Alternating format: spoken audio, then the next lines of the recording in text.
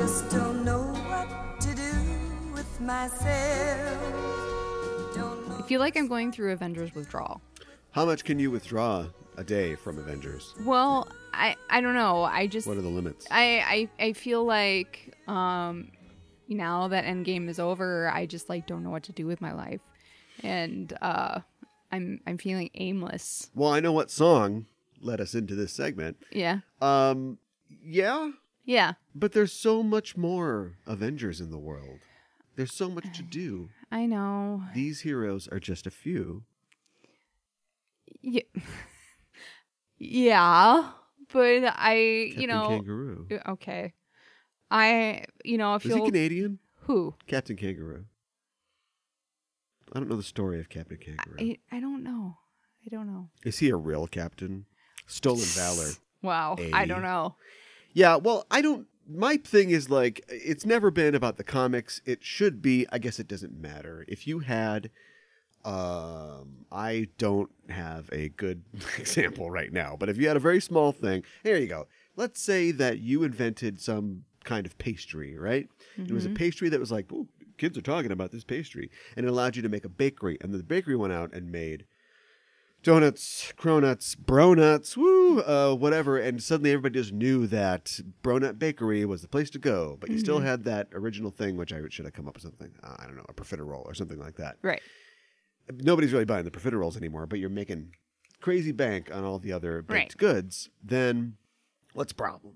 Yeah. And they can sell millions and billions and literally trillions of, Avengers birthday cake holders, which is a thing. Sure. Whatever. Toys, T-shirts, bumper stickers, Calvin peeing on Cap peeing on Calvin. And it doesn't even matter that there's comics. But if the comics were the seeds, you think you should push people back to the comics, right? One would think. And I think partially, in a lot of ways, letting go of trying to make the movies match the comics or make it a commercial for the comic, getting away from that has got us to this point. Mm-hmm. But also, now that we're at this point, and we're going to talk about it a little later, billions with a B and an S have gone down this hole. Yes. I mean, you might as well try to steer people back to the comics. Right. You got to get some comic readers out of this. Well, one would think. Of all the millions of people that have seen it, the billions they've spent, yeah, you could convert some people. This isn't somebody just going, I loved Passenger 57. I loved U.S. Marshals. And I'm going to check out this Blade. Right. Huh, that was pretty good.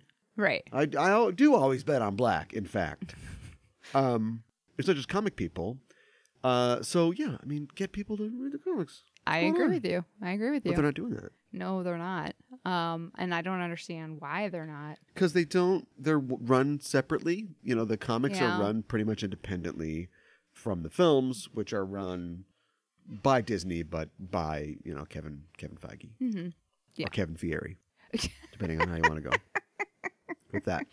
But if you're looking for something to eat up your time, you ever play a role-playing game?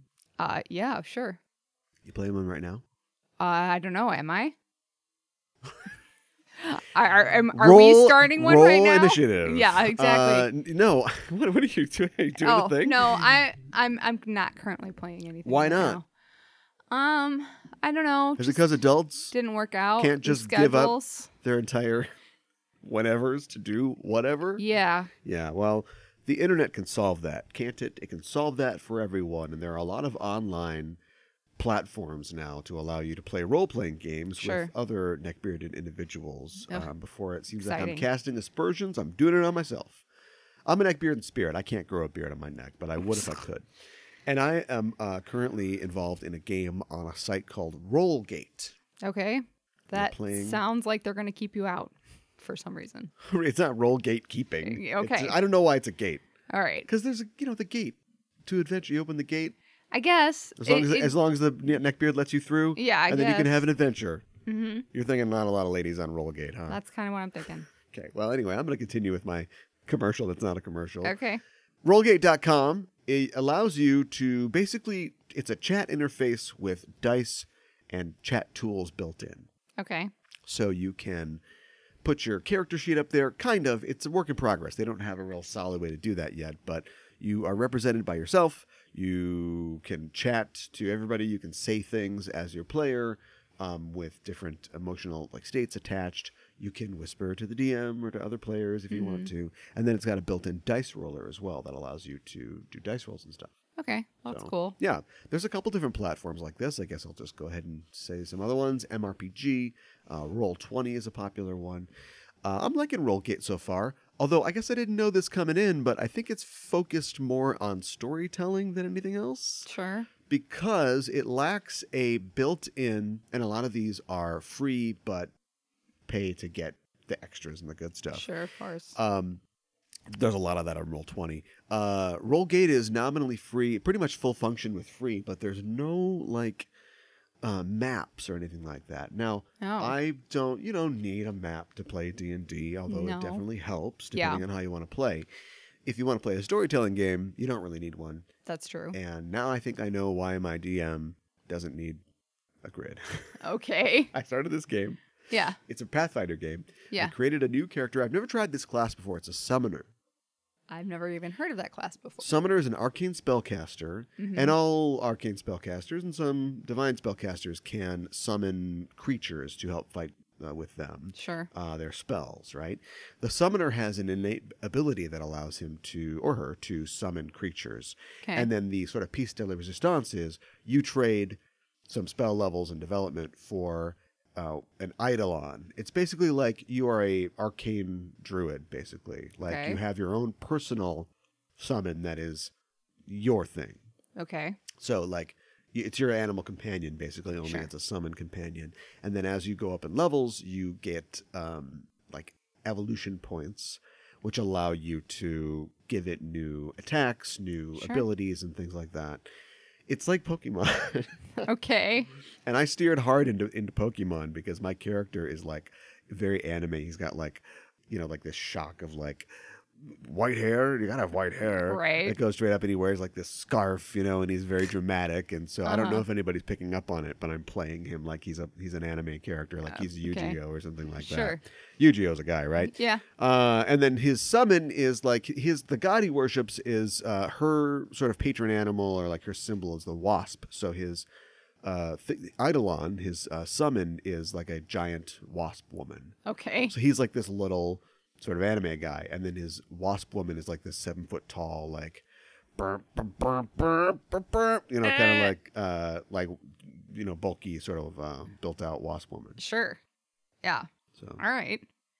Interesting. Yeah. Here's the end of the story. Yeah. So we ruck up, as the Australians say, to play this game, and we start playing, and it's like, you are all on the and then says, sometimes blah blah blah blah, and like, we're paragraphs and paragraphs in here. It didn't sound like I expected to just cleave a goblin skull like first day, but we're gonna get to the fighting, right? Right. That's it's asymmetrical play. Yeah. I mean, unless you schedule a time that we all sit down and chat together, you can just say, I do this, and then you can come back tomorrow. Right. Which, as we hit maybe by necessity it's storytelling, as we hit the combats, it's going to mean the combat takes a week, right? Yeah, I guess. But I just expected, a little more than this. Sure. I'm part of a visual novel right now, and I'm not super into it. Oh, okay. All right. I'm sorry.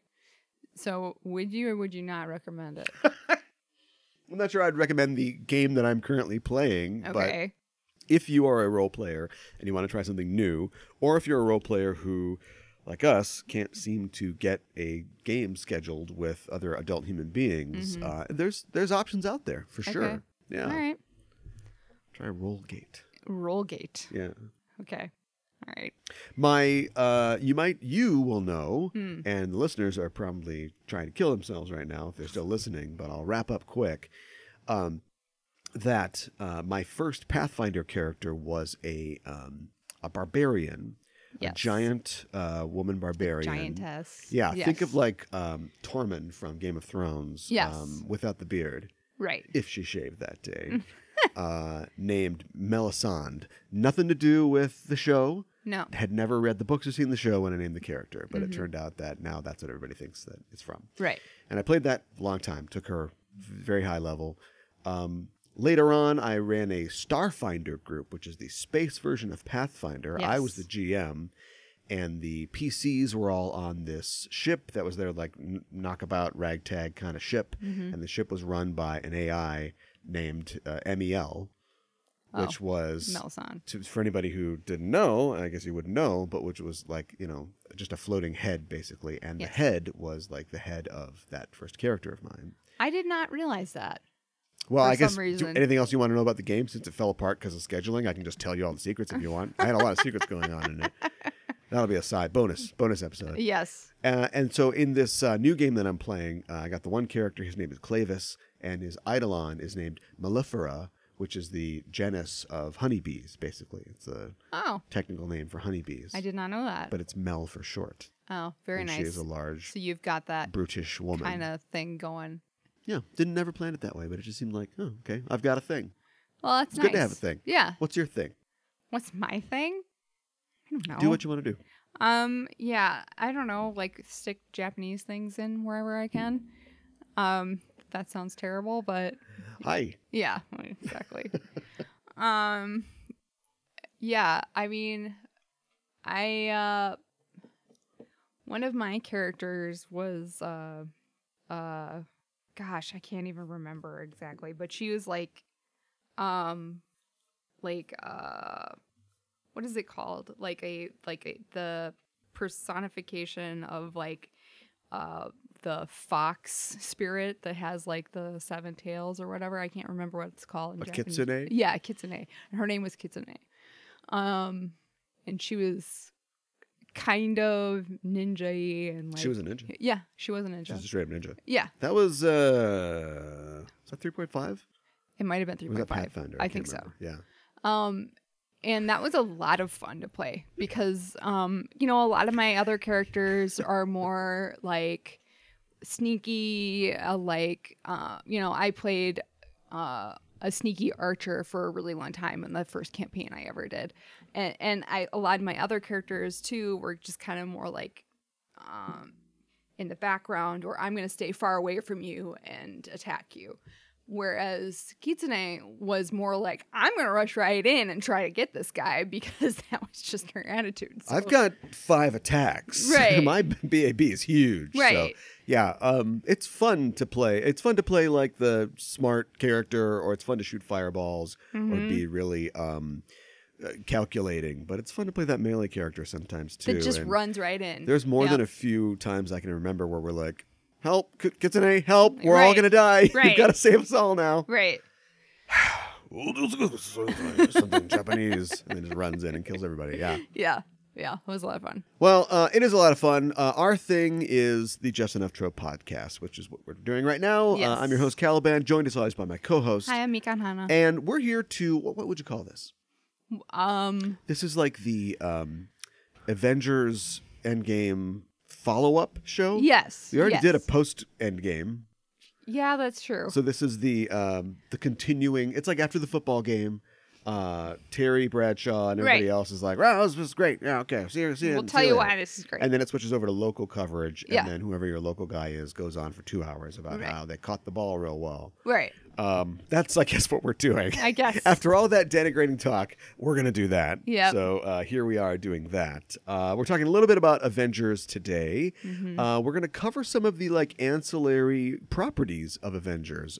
Yes. The most successful, it is now official version of Avengers has been the films. But of course, it's been around for a long time and has been spun off into a lot of different things, a lot of different genres. Yes. So we'll be talking about that today. Also, I thought we'd do a little thing where we've been trying to figure out how to talk about Game of Thrones on this show. Because we usually tape it like before it comes on. Right. And without holding the show really late, there's no way to talk about the new episode. Sunday's episode. Yeah. And so I guess we can kill 2 birds with 1 stone. Okay. 2 ravens with 1 warg or something. Right. And just talk about last week's episode. Sure. So that way we don't have to worry about spoilers. That's true. 8 days past. You don't want the current episode spoiled, but we'll talk about the last episode. Okay. And so we'll be talking about the Battle of Winterfell. Probably the last take in the world to be made. I'm not saying we're timely with this plan, but we are checking all the boxes for what we want to do. Yes. And we'll talk about some news, of course, as well. How you doing? I'm doing well. Yeah.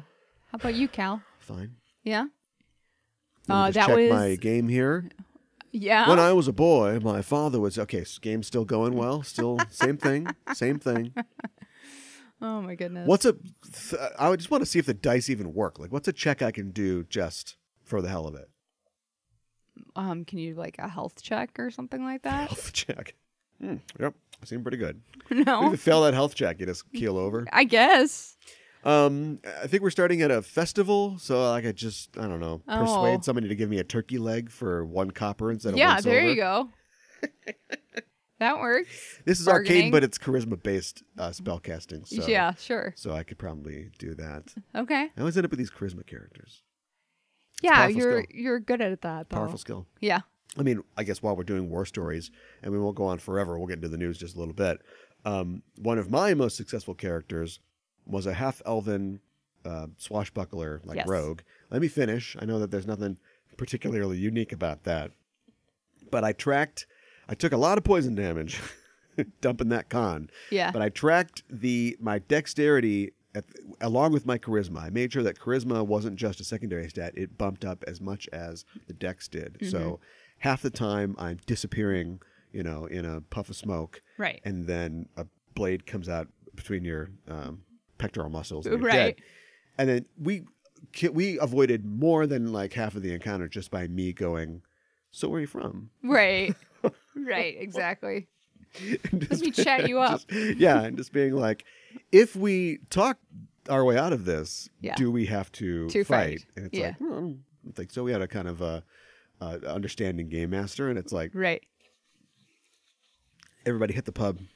Right. Give me an hour. Yeah. And take care of this. Yeah, Take care of this exactly. pretty quick. Yeah. We were the final part of our campaign. We went through I think we went to level 20. It was really I think so. from 1, or maybe we started at 5. And it was an accelerated kind of campaign, but Yes. it was epic in scope. And much like Game of Thrones, like the last few chapters were not us killing, goblins or something. It was Right. us basically marshaling armies, to take care of stuff so we wouldn't have to. Mm-hmm. And we were in a position where I had to convince the skeleton kingdom, basically. They were good guys. Or they were just, intelligent whites, basically. Right. They were like a necromancer kingdom to help us out. And like, if we didn't get them to help us out, there's a whole front of the battle that we had to worry about. This is like getting the Dothraki to sign on. Like, if we Right. don't, we'll talk about it. Yes. We kind of fed them to the whites, but if we hadn't done that, then you would have fed everybody else to the whites. Right. So Right. the whites survived because the whites ate. The whites survived because the whites, W-I, ate the brown people. We'll talk about that when we get there. Yeah. But so we had to do this, and there was an undead king, and he had 2 beautiful undead daughters. One was hotter than the other one, and it was like I had to take her hand in marriage to create this alliance, Right. and then he would commit his armies and stuff like that. And it's like this you have to do a high roll. Right. This is going to be like in the high 30s to do this. Right. And bam, natural 20. Which is always exciting. And I was like, all right, well, I guess I'm the king of this country now. You guys have fun fighting the battles. If you ever come near the house, we'll set the undead dogs on you. But yeah, it's fun. Keep that charisma high. Yeah. Yeah. The high C. Yes, definitely. Fruit cooler. Let's talk about the news. Well, we have to start with our usual sad duty of reporting who's died recently. Yeah. It's just this is a big one. This isn't so and so was a key grip on Casablanca, and so it's really guys, it's really important. Everybody's important, I guess. Sorry, key grip guy from Casablanca. I didn't mean to shit on you. This is a big deal, though. Peter Mayhew, of course, the guy behind or inside of Chewbacca, Yes. has died at 74. Yeah. And it's too bad. It's just he is somebody who had suffered, from health problems for a long time. Yeah. Just part of like tall guys get problems. You think It's tough so? to be tall. Yeah. Like the world's tallest man died of like a heart condition. Oh. Okay. Okay, why don't you take it? I don't know what to say. I mean, it's really sad. I think he, died too young, but like you said, he had a lot of health problems, so it's not exactly a big surprise that he has passed, but it's still sad nonetheless. And I've seen a lot of either photographs or artists' renditions of him joining Princess Leia and R2-D2, who have already passed. So And Harrison Ford. But he hasn't passed in real life. Dead though. inside. Yeah, okay. Anyways. What? Yeah? Yeah. Are you sure? Yep. Nothing else? That's pretty much what I wanted to say. He was scheduled to be at a convention this weekend. I don't know which one. And they changed his booth into a place where people could donate to his charities. Yeah. And kind of write notes to him, like in his memory, that sort of thing. Let's not, I don't know how Billy D's doing, but let's not add to this emeritus group for a while. Yeah. Okay? Mm-hmm. Like Kenny Baker was 80 something when he died. I mean, he was, a small actor, so Yes. it doesn't, his age does not really match up with the other young fresh faces in A New Hope, but everybody else, any problems pending, even though Harrison Ford's really old too. Yeah, I know. Anyway, let's pause on this, okay? We had a lot of hits in Star Wars recently. Let's just keep everybody around for a while. Mm-hmm. Let's wait to reunite the group. Right. That sounds like a plan to me. Yeah. So, yeah. Lando awkwardly clapping Oh, stop it. with Yub Yub plays. But no. a guy who, just by all accounts, was really warm and really nice. Never heard a bad story about him. I got a friend who... Well, I'm not going to name drop him. I don't know if he wants to be name dropped, but I think we've talked about him on the show before. But he's the type of guy who has a story for everybody. He's met everybody. He's got some crazy story about everybody. Sure. And he posted a story about him meeting Peter Mayhew, and I can't remember what the circumstances were, but Peter Mayhew basically picking him up by the ankles and holding him upside down like he was shaking his lunch money. Oh out my of his gosh. pockets. And so he's got a picture of the actor who plays Chewbacca just Wow. yeah, holding him upside down. That's quite the story. But anyway, yeah, just a nice guy, cool guy. So it's too bad. Yeah, it's too bad. Many will be made in your honor. Yes. Sir. Yes. Come on, you do it. Okay. All right. Well, you get the idea. Looking at other Disney news, of course, Avengers Endgame. It's just silly. It's just silly, stupid. This thing is just making so much money. I know. It has passed of Avatar as Yes. the second highest grossing film Yes. of all time. It's blown through $2 billion this weekend. Mm-hmm. And as far as I don't know if we want to do the in-depth, complicated movie money news, box office stuff, but Right. do you know anybody else who went back to see it again? I know one friend of yours who almost definitely has seen it personally, twice. no. Your chairs was squeaky. But I guess I wouldn't be surprised if I found out somebody's seen it again.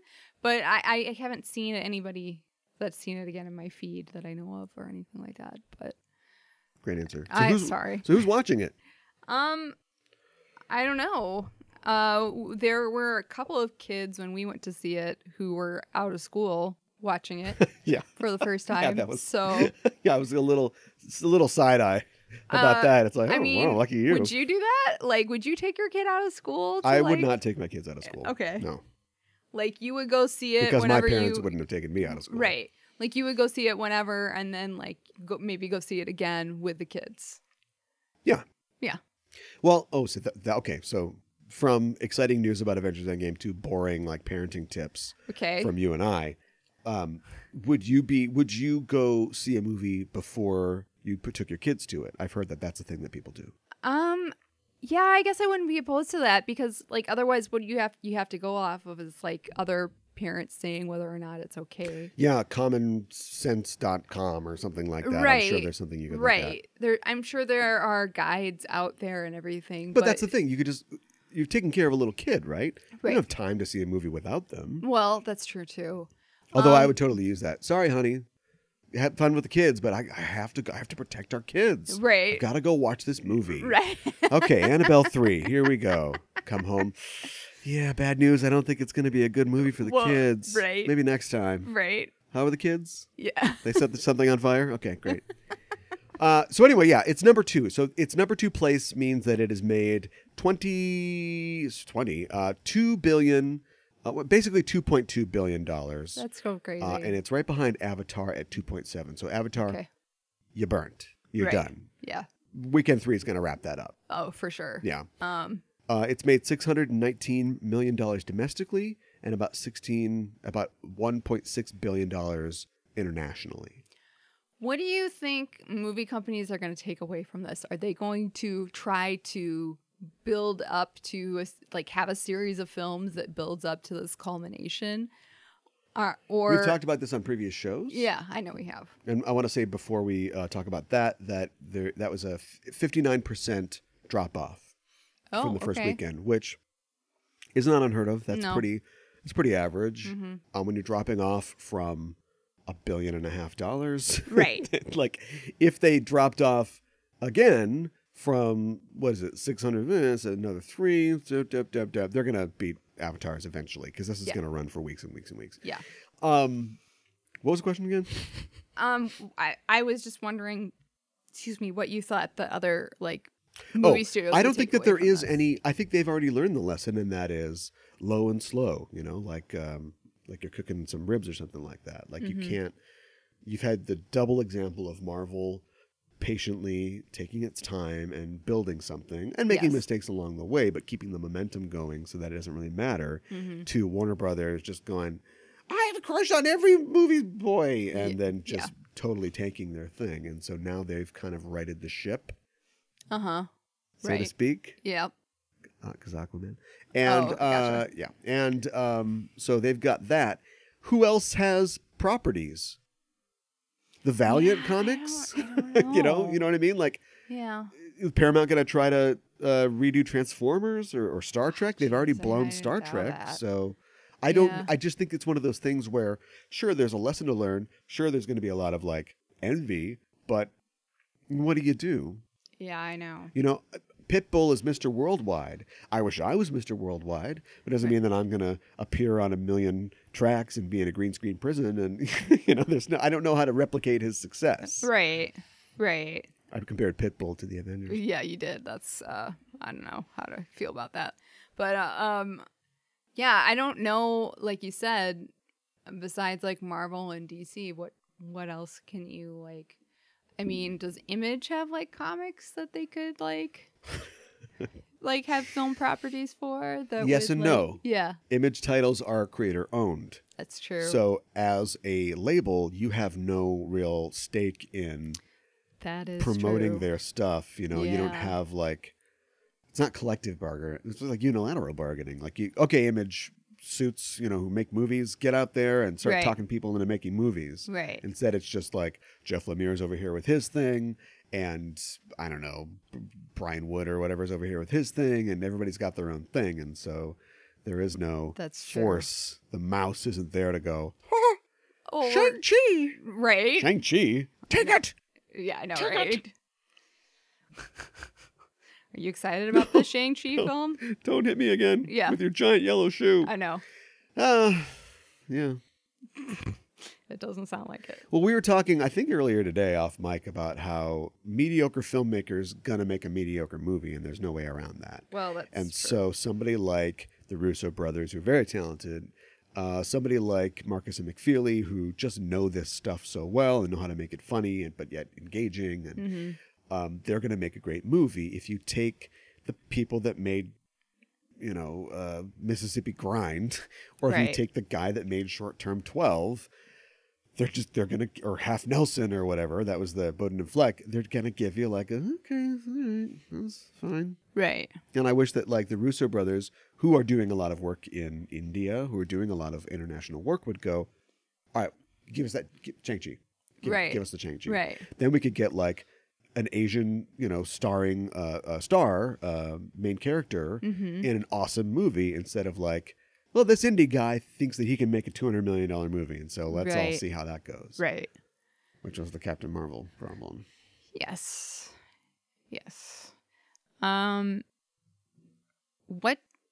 What do you think is next for Marvel and film? Let's save that for our Avengers segment. Okay. You'll forget. I'll do my best to remember. In continuing Disney news, well, actually, you know what? Forget that. Speaking first about these very talented creators who make great stuff, Phil Lord and Chris Miller, remember them? Yes. They have signed a huge deal with Sony Pictures TV, Okay. part of which will see them developing a Spider-Man universe TV series. Well, that could be fun. I could see that being really fun. Yes. So, okay. Will it be animated? I'm guessing. Okay. All right. Yes. Sounds good. They, of course, were behind the Spider-Man Into the Spider-Verse Yes. movie, and so this sounds like a continuation of that. Hopefully Should it'll... Catherine Hahn warm up her pipes Yes. I say yes. for Dr. Octopus? Yeah. I really enjoyed her rendition of Dr. Octopus. Yes. Yes. That was a highlight of that film, if you ask me. I agree. So this is huge. Hopefully they'll do the right thing. Yeah. They won't get fired. Yeah. No, I'm sure it'll be fine. I mean, Sony is not letting go. And I think that we talked about wrong lessons. I think there are lessons that are right for one crowd and wrong for the other. And so the lesson that they'll learn from Avengers Endgame making $2 billion is don't ever let go of Spider-Man. Ever. Right. Ever. Right. And for the viewers, I don't think that's the right thing. Because Choice. we're just going to keep getting, it's okay, Spider-Man stuff. For them, I don't know. Maybe it is the right thing. I mean, they sure would like $2 billion as well, even though a couple years ago they were this close. They were a spider web strand away from just selling off the entire business. Right. Yeah. Which I think, I mean, maybe I'm biased, but I think that Marvel should just take it over. Well, but we'll see how like it works you said, with Fox. I don't think that they'll let it go. And the Fox characters. Yeah. We'll see how it goes. Yeah. Speaking of selling off entire things, Disney has sold off the regional sports networks they got in the Fox deal to Sinclair Communications for $10 billion. Wow. So Disney does not want to be in the sports game. This is not... No, that's fine. Be interesting, though. Yeah, I would want... You lit him up. But this is not a surprise. People were expecting this, but they landed on Sinclair. Okay. I don't know much about Sinclair. They're just a media conglomerate. Okay. All right. No word on whether the FCC will look at this as a monopoly deal because Sinclair already kind of owns a lot of stuff. So we'll see if this deal actually goes through. But isn't that didn't we already talk about this? Like getting President Trump was like the worst of all possible outcomes. Yes. But it gave us some great comic book movies. Right. And it's going to give us more. Right. Because deregulation led to Disney buying Fox. Right. Now Bart Simpson is a Disney character. And we're going to get some awesome X-Men and Fantastic Four movies. Does that mean that Bart to Simpson... watch on our burnt out TV, you know, in our bombed out house in a just dystopic wasteland? Does that mean that Bart Simpson is a Disney prince now? I don't think anybody keeps track of the princes. Okay. Just Do the they? princesses? Yeah, don't they? Okay. I don't know. I don't see a lot of people. Do you work at the Disney store? I don't see a lot of people going. People go like, oh, so I guess, Fox bought the distribution rights to Rocky Horror Picture Show, so Frankenfurter is a Disney princess. I don't know. They own MASH now, so Klinger is a Disney princess. Well, I was talking to a friend of the show, Becky Albertalli, who wrote the novel that was based on Love, Simon, and she was like, is Simon a prince now? Yeah. And you neglected to work your contacts and find out what Catherine Langford's role was supposed to be. I don't think she knows in Avengers either. Endgame. Yeah, but if you... Okay, let me just break it down, right? Okay. Woman writes, Love, Simon becomes a modest sleeper hit. Mm-hmm. Definitely got a lot of press as like a teen gay love story that was just told, quote unquote, straight. Mm-hmm. It's Catherine Langford's first movie role. Yeah. She was in that show that made kids kill themselves. Yeah. But, so it's her first role. She is going to take that text. Do you know what I mean? If the author of the book that was your first movie texts you and goes, spill the tea, girl. What'd you do? Uh-huh. Okay, don't tell anybody, but I was... I guess. then it comes back to you. Uh-huh. You got to learn to work these contacts. I guess. I'm not very good at that. Nobody said you were. Avengers, we're talking about it? Yeah. I guess we're not talking about it yet, but I did want to mention that the TV spots are just going ham on spoilers now. Just forget it. I know. They're like, if you haven't seen it now, too bad. Like, we're just going to spoil You had it a for week. you. Yeah, exactly. It's probably fair. Yeah. I think the Russos were talking about like 2 weeks because they've been big on spoilers, but I mean, if the company just has a spoiler I know. in their trailer, the TV spots. nothing you can do about that. No. Talking about other big deals, it looks like Amy Pascal will be ending her time with Sony, and she now has a Universal first look deal. So, Oh, okay. looking to change the quality of the bad movies that she makes.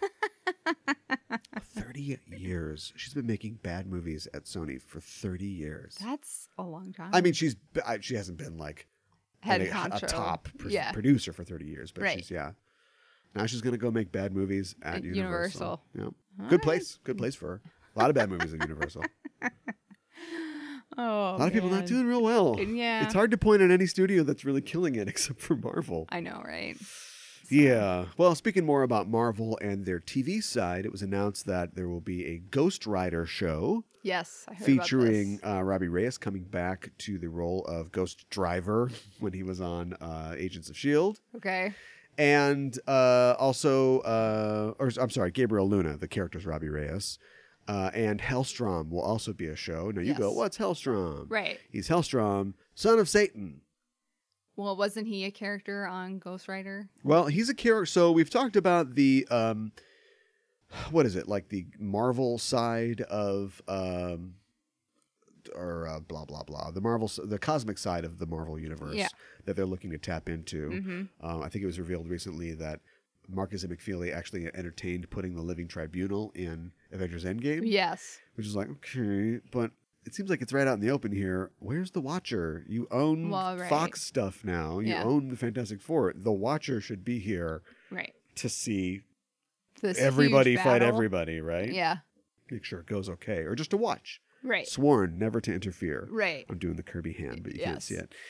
So there's also like a darker side, like the whole satanic panic of like the 80s was kind of a response to a lot of things, but there was a whole like Ronnie James Dio devil kind of ghosts and goblins thing in like the 70s. And so out of that came Satana, Mephisto, Hellstrom, or Hellstorm, son of Satan.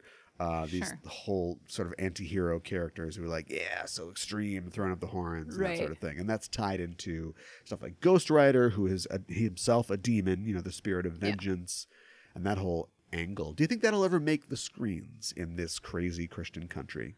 I don't know. That's a really good question, especially with the mouse behind it. I don't know if they like Hail Satan! Yeah, exactly. Aren't these going to be on like Hulu too? Hulu. So they don't really want it associated with Disney Plus. It's not squeaky clean enough. It's a maybe little we're bit starting more to see that adult. strategy. Yeah. Yeah. I don't know if we're going to see this in movie form or not.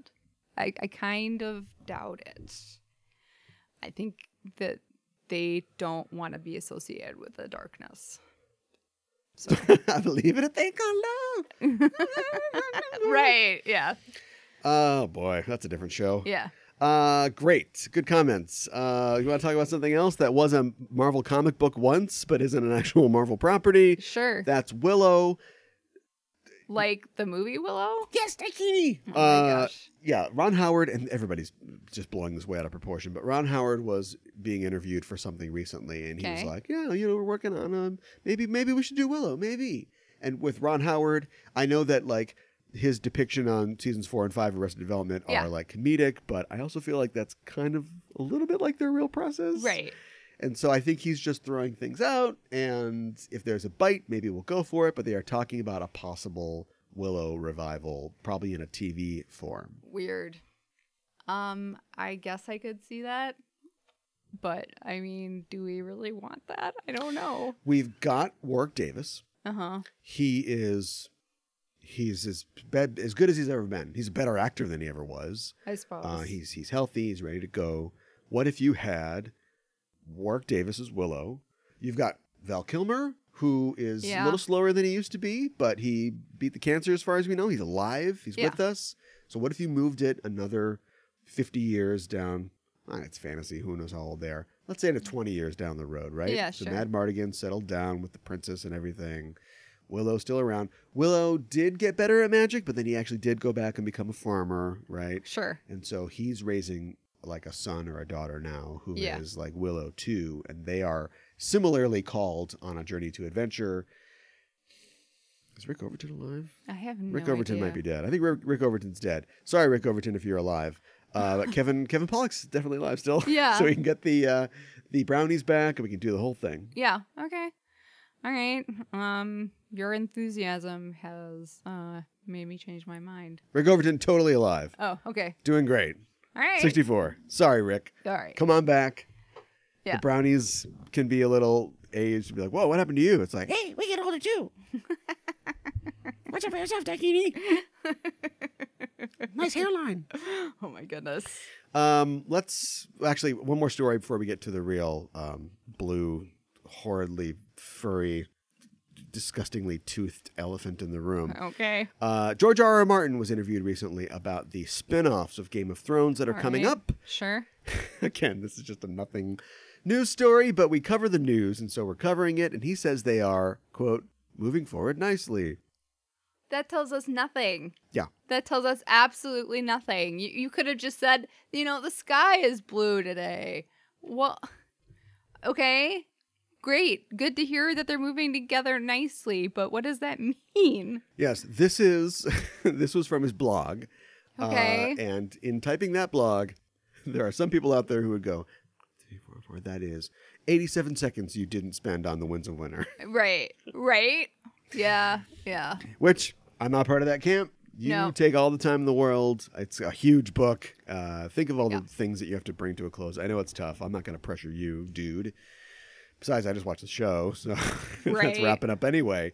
But yeah, he says that there were 5 spin-off shows that were in the works. Yes. 3 of them are moving forward steadily. Right. One of them has had a pilot ordered. Mm-hmm. He says that he's not supposed to call it the Long Night show, but it's a Long Night show, prequel show. Okay. And this is the original Long Night was, the inciting incident for this whole universe. It was like thousands of years, like maybe 8,000 years or whatever, right, before any of the events in the current series. Right. And it's going to shoot this summer with S.J. Clarkson, she of former director of Star Trek 4, before it was canceled fame, and directed. So that's good news. She actually directed, I think, 1 or 2 other. I think she did a Game of Thrones. I think so. She mostly did. She did a lot of the Marvel Netflix stuff. Okay. All right. What's the one with Naomi Watts? Is that a different one? I don't know. He did say about 2 other projects, the 2 others that they're going forward with, are still in script stage, so we don't know. Okay. So I'd have to assume for something that's cast, it must be the Long Night prequel series. Okay. All right. Is that? I read an article about the one with Naomi Watts, and it was saying something about the Starks, like long These ancestor. Would be proto Starks. Yeah. These would be way back in the day. And them doing, I don't even remember. So this is really great pod. But but there's some relatives of the Starks, and I think there's some relatives of the Lannisters. So that would be real tough because the Lannisters. So there's it's all based on European, specifically like British Isles history, right? Okay. Yep. So I'm gonna get this wrong, but like the first men are the Celts in this case, right? So they're basically living in Britain. Then the Andals come in and fight with the first men, and the Starks are the Celts, the first men. The Andals are like the Normans, the Norman invasion of England, and they're the Lannisters. The Lannisters started on Essos and then invaded Westeros. Okay. But this is before all that. We're talking about, this is going to be like around the time of the creation of the Night King, and the Children of the Forest are at war with the First Men and that sort of thing. Okay. I think. Don't at me. Okay. All right. Well, I'm kind of curious to see what the spinoffs are going to be like and if I will like them or not. Yes, and if you want to know more, Martin himself specifically said that you could buy Fire and Blood, his sort of side quill novel about it's a history of the Targaryens in Westeros, basically. Okay. It gives you background on them leading up to, the Doom of Valeria and that whole thing. Okay. All right. Which, that's Sounds the show I good. want to see. Yeah. Nothing against The Targaryens. the prehistory stuff, but I want to see, because so many of these plot threads and like when they talk about historical things in the show go back to the Norman invasion, basically. Go back to the Targaryens, invading Westeros after the Doom of Valeria and all that stuff. Their old home blew up. They need a new home. Right. I think. I would watch that. So, yeah. I can't read any of these. No time to read. I know. What's the last book you read? Oh, you read all the time. The last book I read was probably 2010. I haven't read a book in so long. That wasn't Star Trek related. Yeah. Last story. Okay. Do you know? Gotta go fast. No. Do you know? Just horrifying human teeth Oh my gosh. and lace-up shoes. You know he has lace-up shoes. Oh, I know. And you what know you're how he talking has a about now. crotch. Yeah. Yeah. All of these things contributed to the immense fan backlash to the Sonic the Hedgehog movie trailer, Yes. featuring ya boy James Marsden. Why James Marsden? Why? No, I just feel like he can do better. He could do so much better. I know. So I just don't understand why he chooses these films. He doesn't. Well, I mean, I guess he has to say yes, but Yeah. get a better agent. I know, right? Field better calls, read better scripts. Yes. Why are you acting opposite another CGI character I in know. what is destined to be a flop? Exactly. Or hop, sorry. Said that wrong. Yeah, so this has come out. Sonic, I'm not even like a huge Sonic fan. Actually, I am a huge Sonic fan. Okay. Kind of. Okay. I was a Genesis boy growing up, not really a Nintendo boy girl. Okay. Nintendo dude. Sure. Genesis dudes. No, the PlayStations were the dudes because it was like that was the attitude. Genesis right. was nerds. Nintendo freaks. Wow. Okay. You got no. I got If your nothing. partner can't add anything, the bit's not going to get better. So sorry. move on. I was a Genesis guy, not really a Nintendo guy. So I did have a lot of affection for Sonic. Sonic 2, like a lot of 2s, Resident Evil 2, Mega Man 2 was one of the best games of all time. It's an amazing game. I like Tails okay. It's not my favorite, but Sure. it's an interesting mechanic to add. And so, yeah, I do feel like I have a feeling of how Sonic is supposed to look. Now, Sonic, as Sega sort of collapsed as a platform, it's Right. still sort of developing games. And so there's been a lot of Sega games on other systems and stuff like that. And they've been not really great quality. People keep trying to change the formula of Sonic. And the formula is you go fast Right. and you get rings. Right. And so, but I don't know. But his design has remained fairly consistent throughout all of that. Why not just put that on the screen? Yeah, I don't understand why they decided to change it at all. Yeah. I don't get it. He has 2 eyes. Sonic just has 1 eye. He's got like a goggle eye. Yeah. He has no crotch. His legs just start at the bottom of his body. Yeah. He's got gloves on. He wears like these big kind of Mickey Mouse sort of patent Right. leather shoes. Yeah. It's easy. Yeah. I know. Why this? Why change it and make it Why horrifying? give him human teeth I know. and tiny little eyes? I know. And a tiny little nose too. It's weird and creepy. So it's and- immediately been announced in like one weekend this took Mm-hmm. for the director, Jeff Fowler, never heard of him, to come out and say, we've heard the fans and we're going to work on it. We're gonna redesign. Yeah. Yeah. They've got time. I guess it's, November is when the movie's scheduled to come out. I will be. I don't know. Let's address the horrifyingly toothed elephant in the room, which is, do you think that this is some kind of conspiracy? I've heard this on the internet because nobody can just take for granted that Paramount made a bad movie. Yeah. So therefore, this has to be something where in order to generate buzz for the film, they released a Bobo version of the character they never intended to use, and they've got like the good one like all ready to go. Let me introduce you to my friend Occam. He's noticing that you need a shave. Yeah. I could honestly believe it. You know? You can? Yeah. We just went, okay, forget it. Occam, you're not needed. Well, I'm just saying, like, I could believe it because, like, you want to create buzz for your film. But at the same time, like, why wouldn't you just put the correct version out there? Hop. I know. Which was Warner Brothers? Can't remember. I can't remember. But anyway, because they don't know what they're doing, because they don't take it seriously, and because they thought, Jim Carrey, we got it. Yeah, I know. Who's going to play the idiot and not make a lot of money doing it? Yeah. James Marsden. Yep. And it doesn't matter what it looks like. Go crazy with it. Okay, well, I'm going to give him a crotch because mammals should have crotches. Yeah, I don't know what they were thinking. Yeah, I think that it's totally implausible. I think the most believable thing is that Paramount made a bad movie because it's happened so many times. All right, sure. So how much they'll change, we don't know. Right. But what'd you think of the trailer? Having no connection at all to the Sonic universe. I thought it was terrifying, especially, the design of the character. I mean, I Would don't you see this have... movie? Huh? Would you want to see this movie? No, absolutely not. I never played Sonic. I don't have are missing out. I don't have like a huge connection to the character, but I did grow up when he was really huge, and I do remember seeing his picture everywhere. So to see the design that they came up with. What do you think about the jokes in the trailer? What do you think about the story of the trailer? I just didn't think that they were that funny. I thought there were like a lot of sight gags from Jim Carrey, who, I mean, haven't seen nothing yet. He's a funny guy, but it's not. I don't know. Vote for Jim Carrey. It's not like super it's not like something I haven't seen before, and it doesn't make me excited about the film. Why are all these things? He's come to our world.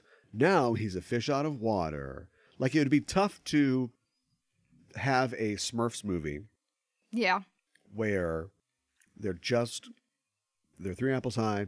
They're just walking around their village, and Gargamel wants to make them into gold or something like that, right? So what do? You cast Neil Patrick Harris, America's Sweetheart, and you bring him to the real world. And I call it the, and I know it happened before this, but I call it the Masters of the Universe problem. Yep. Remember that time that He-Man was trapped in a pawn shop? Yeah. With the principal from Back to the Future? Yeah. No, he's like on Skull Mountain or whatever, and he's throwing things around, and he's punching a guy with a skeleton face. I know. None of that is anything. I know. And so now, why isn't Sonic hanging out in the Green Hill Zone or something like that? Why is he... Oh, he's on Earth. Because he needs to save Earth for some reason. Right, and then the military guys are like, we got to call in the best to get him. Yeah. Why is that the first thing they go to? I don't know, because they didn't know what other story to write, I guess, because...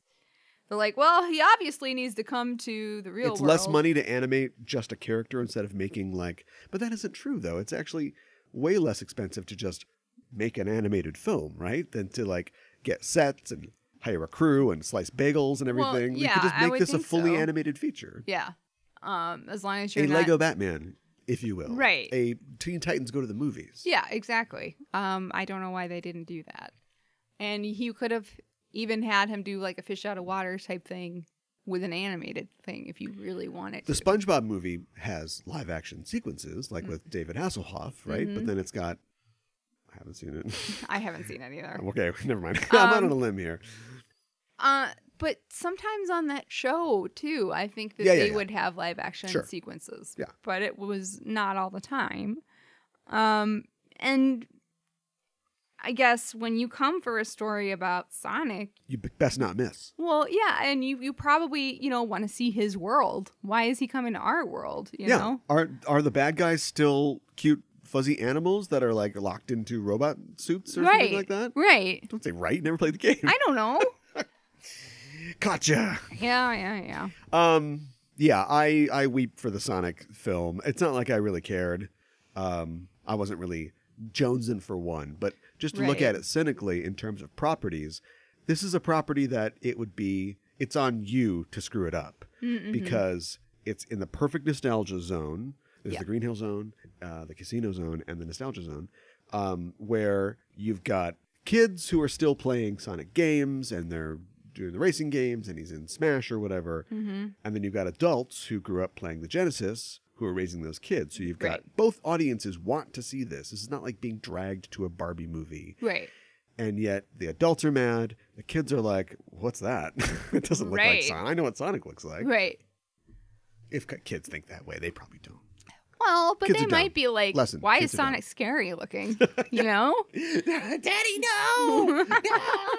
I don't want to go to that movie. Kid doesn't like rings anymore. Threw out the ring toss, Oh, man. the doorbell. Yeah. That's deactivated. Yeah, Kid exactly. cannot take a ring. Never get married. Well, let's talk about the Game of the Thrones real fast. 82 minutes or something? Something like that. Very long. The Battle of Winterfell Yes. does what it says what it does. The final confrontation between the Whites and the Night King versus the living, our heroes, who Yes. are holed up in Winterfell to Mhm. do this down, do this Yes. jam. We got to slam. No. Whoa. What do you? Yeah. What'd you think?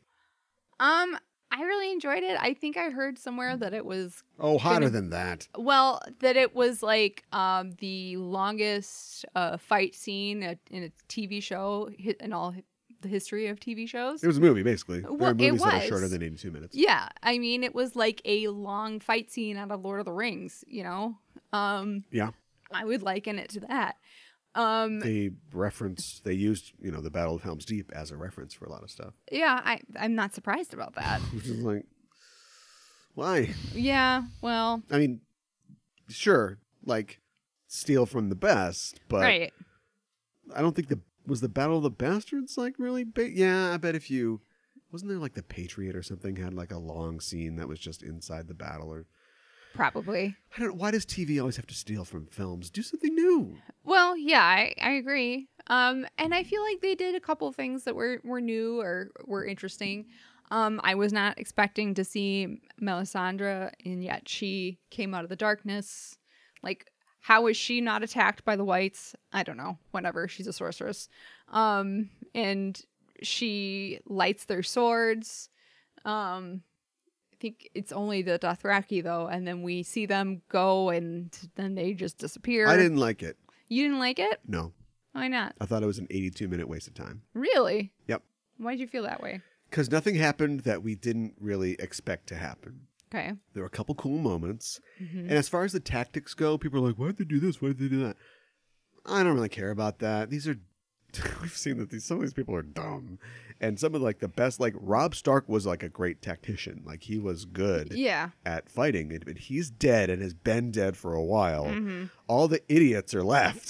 The best Yeah, I know. swordsman in Westeros has only one hand, and it's not the right one. Right. Literally. And so I'm cool with them doing dumb stuff, but there's so many dumb things. Like, to me, it just proves that all those boring years that we spent watching the Khaleesi in Essos were worthless. They came to nothing because you wiped out all the Dothraki, all the not white characters, in one fell swoop. You clearly never had any plan for them.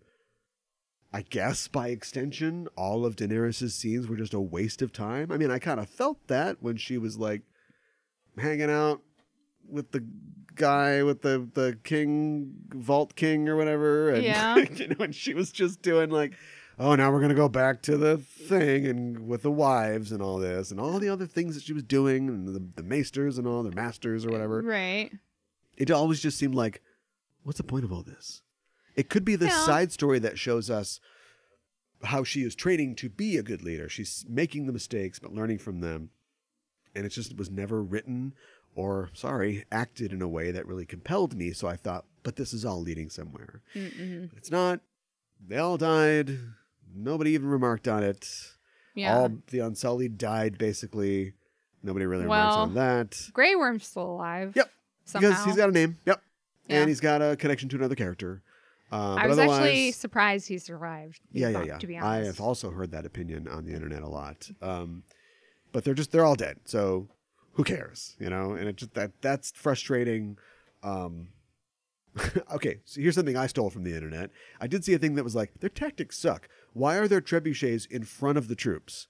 The whole point is having guys protect the trebuchets so they can keep on fighting. The second the whites reach the trebuchets, the crews of the trebuchets go, let's get the hell out of here. And then ain't no more throwing stones. Well, that's true. Which don't do anything anyway. Right. Also, if you have like a trench, you put the soldiers behind the trench. Like, come on, come over the trench one by one. Then we'll just stab you where you are. I know. Instead, we're in front of the trench. We're getting wiped out. Now you got to pull the thing so nobody can get over the trench and goodbye Unsullied. Like, all that was dumb. Right. It was just dumb. It's like, who's running this battle? But I said I didn't care. Yeah, that's fair. I think the fact that Arya kills the Night King was awesome, but it literally was a decision made by Benioff and Weiss. Yes. Because they're like, we don't know. We got to have her do something. Mm-hmm. And it's like, fun. So I'm, in a non-Last Jedi kind of way, I'm cool with you subverting expectations. But if the entire show has been 7.5 seasons building up to who is the prince that was promised. Right. And then it's just like, oh, it's just a girl. It's got a dagger.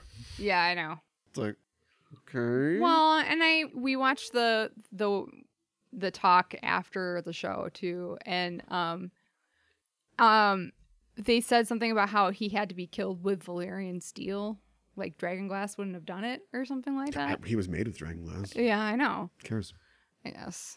Supposedly the hilt of the dagger was made of Dragonglass, the same Dragonglass blade that created him in the first place. Okay. And I'm like, oh, that's all interesting stuff to tell me after in the show. featurette after the show. Yeah. I mean, if it's not on screen, it's not important. Well,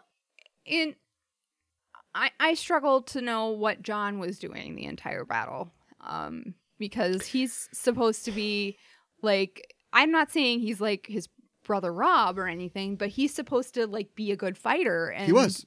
He fought hundreds of whites. I suppose alone. he did. Yeah. But I mean, like, I don't know what the show is trying to say or where it's going at this point. Because if I'm of two minds on this, and whenever you see a think piece on the internet, you can't write a think piece, I'll tell you from experience, although I think I've done a pretty good job. You can't write an encompassing think piece. You have to take, this take is hot. Mm-hmm. Be careful. Right. You wear gloves. And so the takes are, what a waste of time that Arya killed the Night King, or that was it. It wasn't like a multi-stage. I know it was 82 minutes long, but like, we worried about the zombies for 8 years. I know. For him to just go down, and now that's all over, and now we're just going to go fight a drunk queen. Who doesn't have elephants? Come on. I know. And my thing is like, yeah, but my problem is, I'm okay with them wiping out the existential threat if the show is really about families in conflict with each other and the nature of being a ruler, like being a good ruler, being a bad ruler, being responsible with your power, and that sort of thing. Mm-hmm. But I don't know if the show thinks that it's about that. Because for 7 years, it was about ice zombies, right? Right. So what is it really about? Yeah. Well, and I'm fine with Arya killing the Night King. And I'm fine with her coming out of nowhere. I guess I was a little frustrated with like Bran during this battle. Like, what is he supposed to be doing? And like supposedly he's warging and he's going to do something important, but he doesn't really. And well, the whole thing is, when the show does something you don't understand, if you have faith in the show, you don't worry about it because you know it's going to be something cool later. But if you don't have faith in the show, you go, they didn't know what to do with Bran. He's not going to sit there and like, so Theon, how do you pee? Like, they're not going to have a conversation. Right. So he just wargs, right? Yeah. Then we see him do nothing except for like, early on he controlled some ravens. Right. Which just strap Dragonglass to the raven's wings and they can just slice whites. Come on. You're not even thinking about this. Right. Or put a Dragonglass helmet on the horse. Give him some Dragonglass knee pads or something. That would have been interesting. But if you trust the show, then you go, okay, well, that's important. He was TiVoing the past. Right. Because he already knows what's going to happen. He's like Doctor Strange. Yeah. He can't tell us, but he knows. Right. So he's TiVoing the past because he's like, oh, we're going to win this. It's fine. So I'm going to sit here and TiVo the past and find some important thing that I can say to Cersei, or some little bit of lore or knowledge that'll help us, win the Battle of King's Landing later. Like he's Right. thinking ahead. Okay. But without kind of telling us that's what he's doing, it's just like, yeah, he's just not doing anything. Right. Well, what did you think of like all the people in the crypts and like putting people down there? And why didn't they think about, hey, we know the Night King can bring the dead back to life. Why was that not thought of? Because it's cool. Okay. They wanted to do it. Yeah. And so they do it. Yeah. And sure, our characters probably could have put 2 and 2 together and went, let's not hang out by a bunch of bodies. But what else are you going to do? Yeah, I suppose. I guess I would Instead, have. what do? You go down to the crypts. You go, Lady Sansa, you're not going to like this one. Come on, boys. Crack, crack, crack. They just open up all the Stark crypts, pile all the ancient Starks in the corner, and just burn all the bodies and be like, Yeah. oh, Yeah. you got the statues still. Right. And now this crypt is clean. Like, we're safe to stay down here. That was never going to happen. You needed to have some extra threat. My thing is like, why set up? Their setups are becoming more and more obvious. Like, they literally had a little child who had a burn on her cheek. I be know. like, I want to fight. Oh, well, you're pretty brave. Great. You remind me of a girl. What girl? The girl with the scar. What scar? Right. The scar on her face. Yeah. And then later on, Melisandre shows up as we go, oh, yeah, remember? She burned the girl in the thing because we saw that last episode. So he's mad. And it doesn't lead to anything because she just dies somehow dies. Yeah. Offs herself. Which, by the way, Winterfell is a castle, right? Yes. The castle is where the Lord lives. It's a thing of protection. So he's protected, obviously. But in times of war, you can take all the peasants into the castle and go, just hang out. We're going to survive this siege, this attack or whatever. Yes. So which means that there are buildings, houses, there are things outside of the castle. Well, that's true. There is a community, right? Yes. It isn't just like we don't see Winterfell, it, but it's there. The castle. There is a town of Winterfell. I'm just assuming. Yes. I don't think we've ever really seen it. No. But when the whites come in from one side and when Melisandre goes to the south, leaves to the south door, there is nothing. They saved a lot of money by just like CGI nothing. Yeah. And I'm like, there should be like a road to get to Winterfell. No, you're right. Maybe some trees along that road. Yeah. Maybe an inn down the way where people stop off, waiting to see if Lord Stark will admit them, Right. But no, it feels like the board, the D&D board they look at to plan the battle right. is supposed to be a representation, a map of the territory, not the territory itself. But then we see that in the real world, oh no, there's just nothing. It's just clean, flat ice to the horizon. Right. It's like, what a horrible place to live. I know. Fog. Use fog. Yeah, that would have been a good idea. Video games have been doing it forever. Just have it be. There was literally fog at one point in the battle. Just show, oh, it's a bunch of fog. But we see indistinctly, she walks into the fog and we see, her fall down, and more fog. And we're like, oh, she's dead. Right. I would have liked to have seen more from the people that were in the crypt, like see them actually fighting. Like see Sansa stab some of the zombies or something like that. Yeah, in one of those behind the scenes things, you see a scene that looks kind of, because she and Tyrion grab the daggers or whatever. Yeah. And it looks like they get up to do something, but what we see on screen, we don't see them do anything. Right. Yeah, I agree. But then that would have cut out the totally awesome Metal Gear Solid, Metal Gear Arya. Yes. Scene where she's running around and yeah, I know that was scary. Which is also scary, but is that the time for this? We're talking about like you've promised us like one of the biggest battles in the show. Do we want to take 10 minutes and have her run around a library? Apparently we do, because I mean, it was cool, but it was cool. I mean, we want to see what happens to this character, and we're afraid for her life because the show has taught us that your favorite characters are never she's not gonna safe. die in the middle episode. I know. Right there. I know. She's no Beric Dondarrion. Yeah. So everybody was lost. Yes. No big losses. Yeah. Theon's arc over. Yeah. Beric has been living and dying for this moment. Yes. So mission accomplished. Mm-hmm. Oh, Ed. Poor Ed. Yeah. But it was time to go. Lyanna Mormont was probably play of the game. Yep. For sure. Mm-hmm. And, of course, Jorah died doing exactly what he wanted to do. So, yeah. So it seemed fitting. Yeah. Yeah. It's kind of amazing he held on as long as he did. So, like, fighting all those whites with Daenerys. I guess, like, having had grayscale doesn't, like, give you, like, an AC bonus or something like that. No, I don't think so. Maybe it does. I mean, he lasted a long time. He Literal did. stone skin. Yeah. There you go. Yeah. So, final verdict. I still feel like I liked it. I guess I had wished there were more like actual character moments within it. But I liked the ones that we got.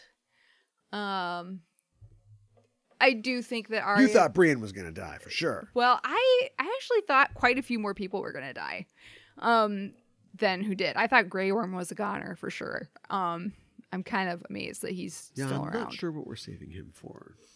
Maybe the big battle at King's Landing. I don't know. Yeah, it's going to be real affecting when Bronn kills him or something. Yeah, I don't know. Yeah. Yeah, I know. I don't think Bronn is going to kill either Tyrion I think or Euron Jaime. Greyjoy is going to take out a lot of people. Yeah. Do you know what I mean? I think you're probably because he's right. going to go, second to last episode or last part of last episode.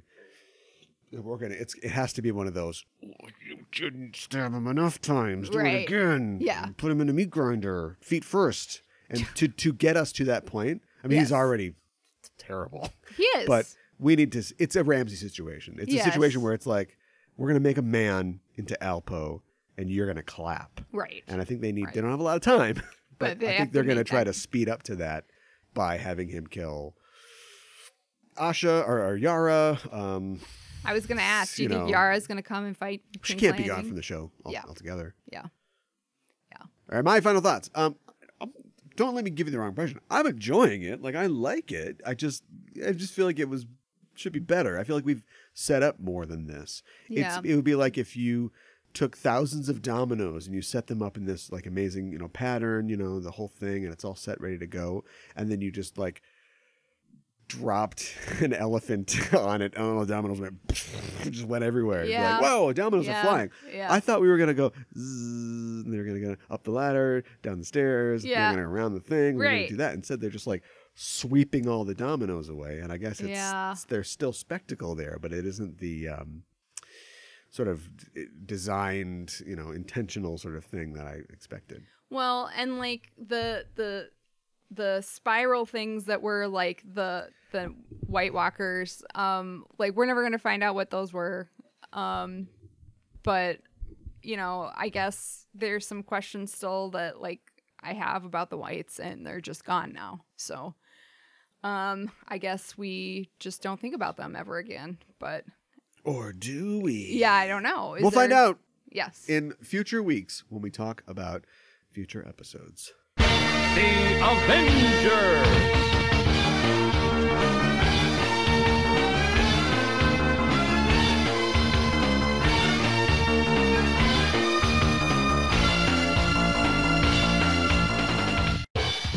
Thank you, Quicksilver! The Avengers! Right? Yes. Yes, what? I don't know. There was an old video game. It might have been Capcom, but it was in the style of the old Capcom beat 'em ups. The 4-player cabinet, and it was like this Avengers game. And so the Avengers run out. You've got Iron Man, you've got Vision, you've got Captain America, and I think Hawkeye. Okay. And it's like, one of these guys probably shouldn't be here, and probably should take one of the other ones with him. Yeah. But yeah. anyway, Right. and it's just had these like weird kind of Englishy type stuff. Oh, it also okay. had like voice clips, which even at that time was somewhat new. This is in like the early 90s. And so, but I don't mean to like, it's very fun. It's like a fun game. And the arcade game was the best. There are home versions of it, but they don't really match up to the arcade version. But so you'd fight, you'd fight Whirlwind and the Living Laser and Grim Reaper and all these characters that never made it to the movies. Sure. Even though they are literally like the Avengers' worst foes. But it's just like fun. It's like a fun reference thing. Quicksilver would run by and like drop pickups, but he's not like a playable character because how would you do that? Okay. And they'd always go, "Thank you, Quicksilver!" And then like whenever like Captain America loses all his life, and then it's waiting for you to put more coins in, he's like, "I can't seem to." Oh my gosh. Wow. But of course, we know that in the film Avengers Endgame, somebody put some quarters in because. Yeah, I know, pulls right? that shield back on. Yes. It's gonna get in there. Right, exactly. Yeah.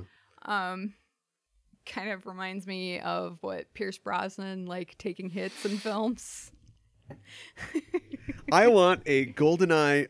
There's already a great GoldenEye video game, but I want a 4-player GoldenEye beat 'em up. Natalia,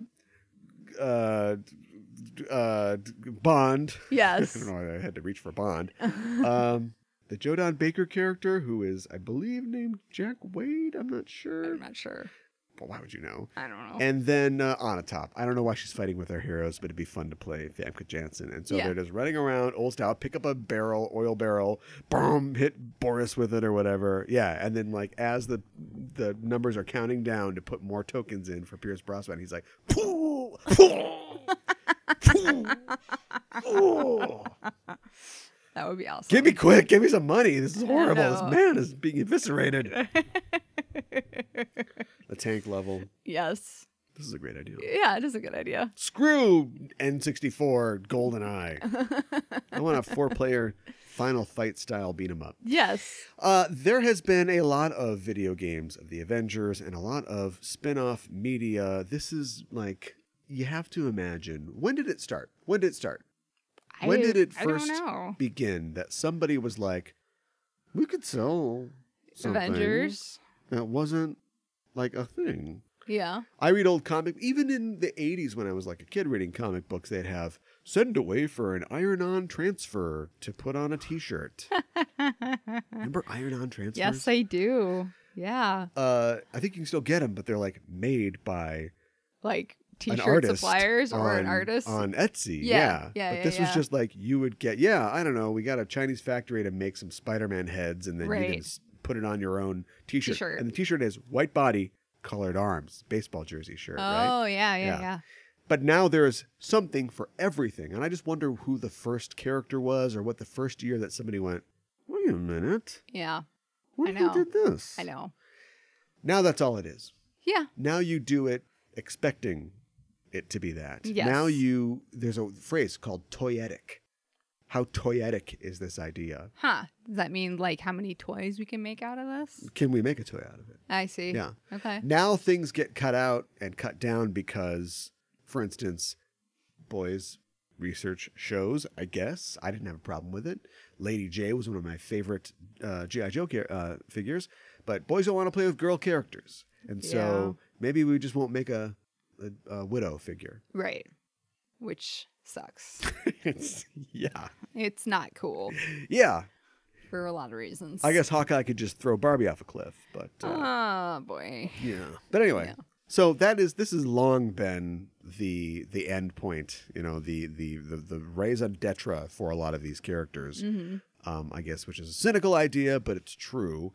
And to that end, we have been ourselves swimming in a lot of this stuff for a while. And I thought we'd just talk about some of the ancillary properties, some of the things that you get to, some of the things that we like, really, about ancillary Avengers properties.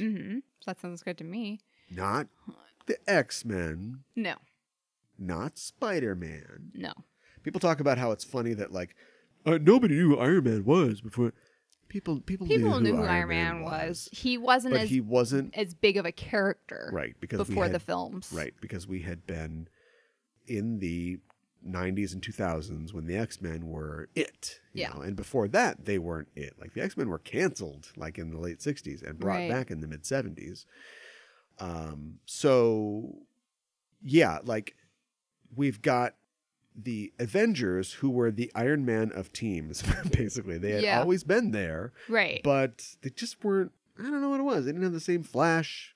They weren't modernized necessarily. They weren't what modern kids or comic book readers wanted to see. I think the thing about the X-Men, I'll just say this real quick, is that, you know, they had these built-in character flaws. And so they were, even though they were like superheroes, they were somewhat relatable. Whereas maybe, you know, a billionaire who makes an iron suit is not necessarily super relatable, or a super soldier who was frozen in the ice for many years and then was de-thawed is not quite as relatable. But I think the films... they all came out around the same time. That's true. Except for Captain America, came out in the 40s. Yeah. And their popularity tracked with their relevance to what was going on. Mm-hmm. So like I said, the X-Men were canceled in like the late 60s. Right. And came back in the 70s when suddenly it's my happening and it freaks me out. And youth culture was becoming bigger, and like the idea of a teenager as a market basically was becoming a real thing. And suddenly a bunch of teens who were disaffected and like had cool powers were there. Captain America went away in the 50s because nobody cared about him this beating jingoistic Nazis? while he was fighting communists. Oh, I see. Yeah. And then he came back in the 60s because Stan Lee was like, what the hell, let's do it. And I'd argue at the time in like 63 or 64 or whatever, you know, with the growing conflict in Vietnam, and also the idea that, you know, the great man theory where it's like, well, this guy deserves all of his money. He's going to tell us what to do. He's an industrialist. Okay, he got there somehow. Right. He got there because his parents were in a car accident. I know. And they stole but anyway, weapons. Yeah, right. That's how he got there. Yeah. But yeah, like somebody comes along, like Len Wein comes along and goes, no, we're going to do it different. The X-Men are going to be, they're not kids anymore. Now they're like young adults and they're weird and they're running into all kinds of stuff. And there's like, it's not just 5 white kids. It's a whole colorful cast of people because that's what we see in our lives and what we want to see. And right. So yeah, I think their relevances sort of wane and wax over time. That seems to flow. And I think that what you're saying too about like the different wars that we were fighting, you know, that Captain America would still be made relevant. I think that that's true, and that he represents America. And but even what that represents changes. That's true. Because he's a fully jingoistic character in the 40s, and then he comes back in the 60s, and it's just kind of a guy until the late 60s. Protests, civil rights movements. Right. He watches alien who looks like Richard Nixon shoot himself in the face in the Oval Office. Right. You know, like, right. And around Watergate, we were all like, yeah, man. Thanks, Mark Grunwald or whoever wrote that. Right. Right. And then I think that experience like traumatizes him quite a bit. Yeah.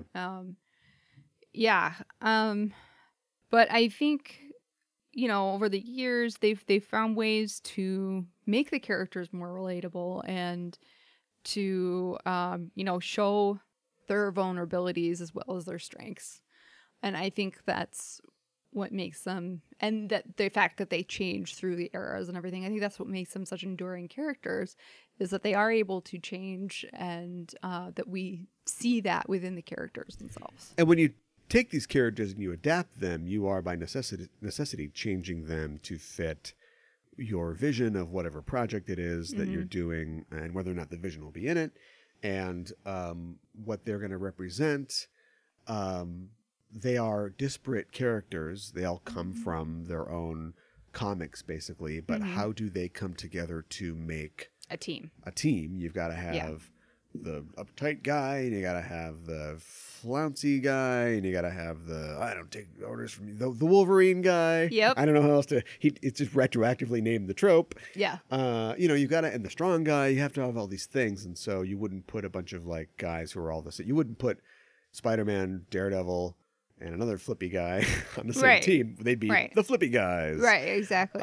Yeah, but like the fact that at this time, it's almost like the formation of the Avengers in the 60s almost seems like the perfect combination of all the characters. Mm-hmm.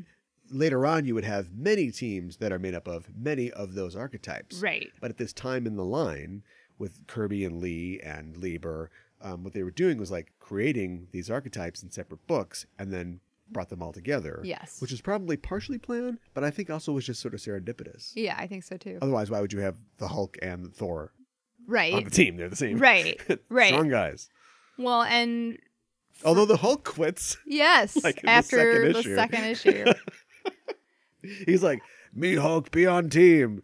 Issue 2. Screw you guys. Hulk out of here. I know. It's kind of like it's almost like, yeah, I want to be part of this team, and then like, oh no, I don't. Yeah.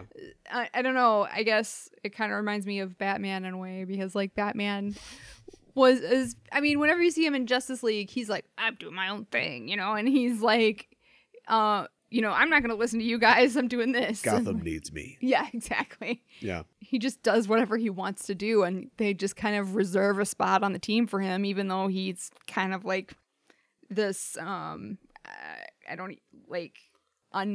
agent, Well, I mean, if we need somebody to punch somebody, I guess we'll give Batman a call. I think we got it covered. Yeah, I know, right? He's really smart, though. Superman's like, What was that? Super Are you dissing me? Genius? Yeah, Barry is a forensic scientist. I know, right? Diana's some god gives her intelligence, right? Yeah, Martian Manhunter is a genius alien. I know. We're all real smart. I know.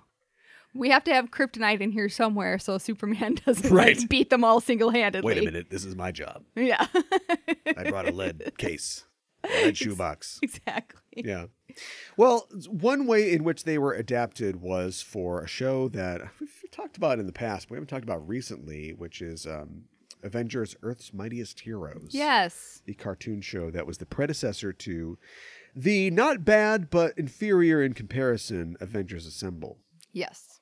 And I always liked this show, mostly because it only had 2 seasons, two glorious seasons, but it finds a way to combine some of the best moments of the Avengers up to that point. Yeah. And of course, this came out in like the early teens or whatever. It's not like it's basically now. Yeah. The 60, 70 years of like great Avengers stories it manages to put all together. Mm-hmm. And it was really like a murderer's row of talent that was behind it. I should mention before we go on that it's 100% on Rotten Tomatoes.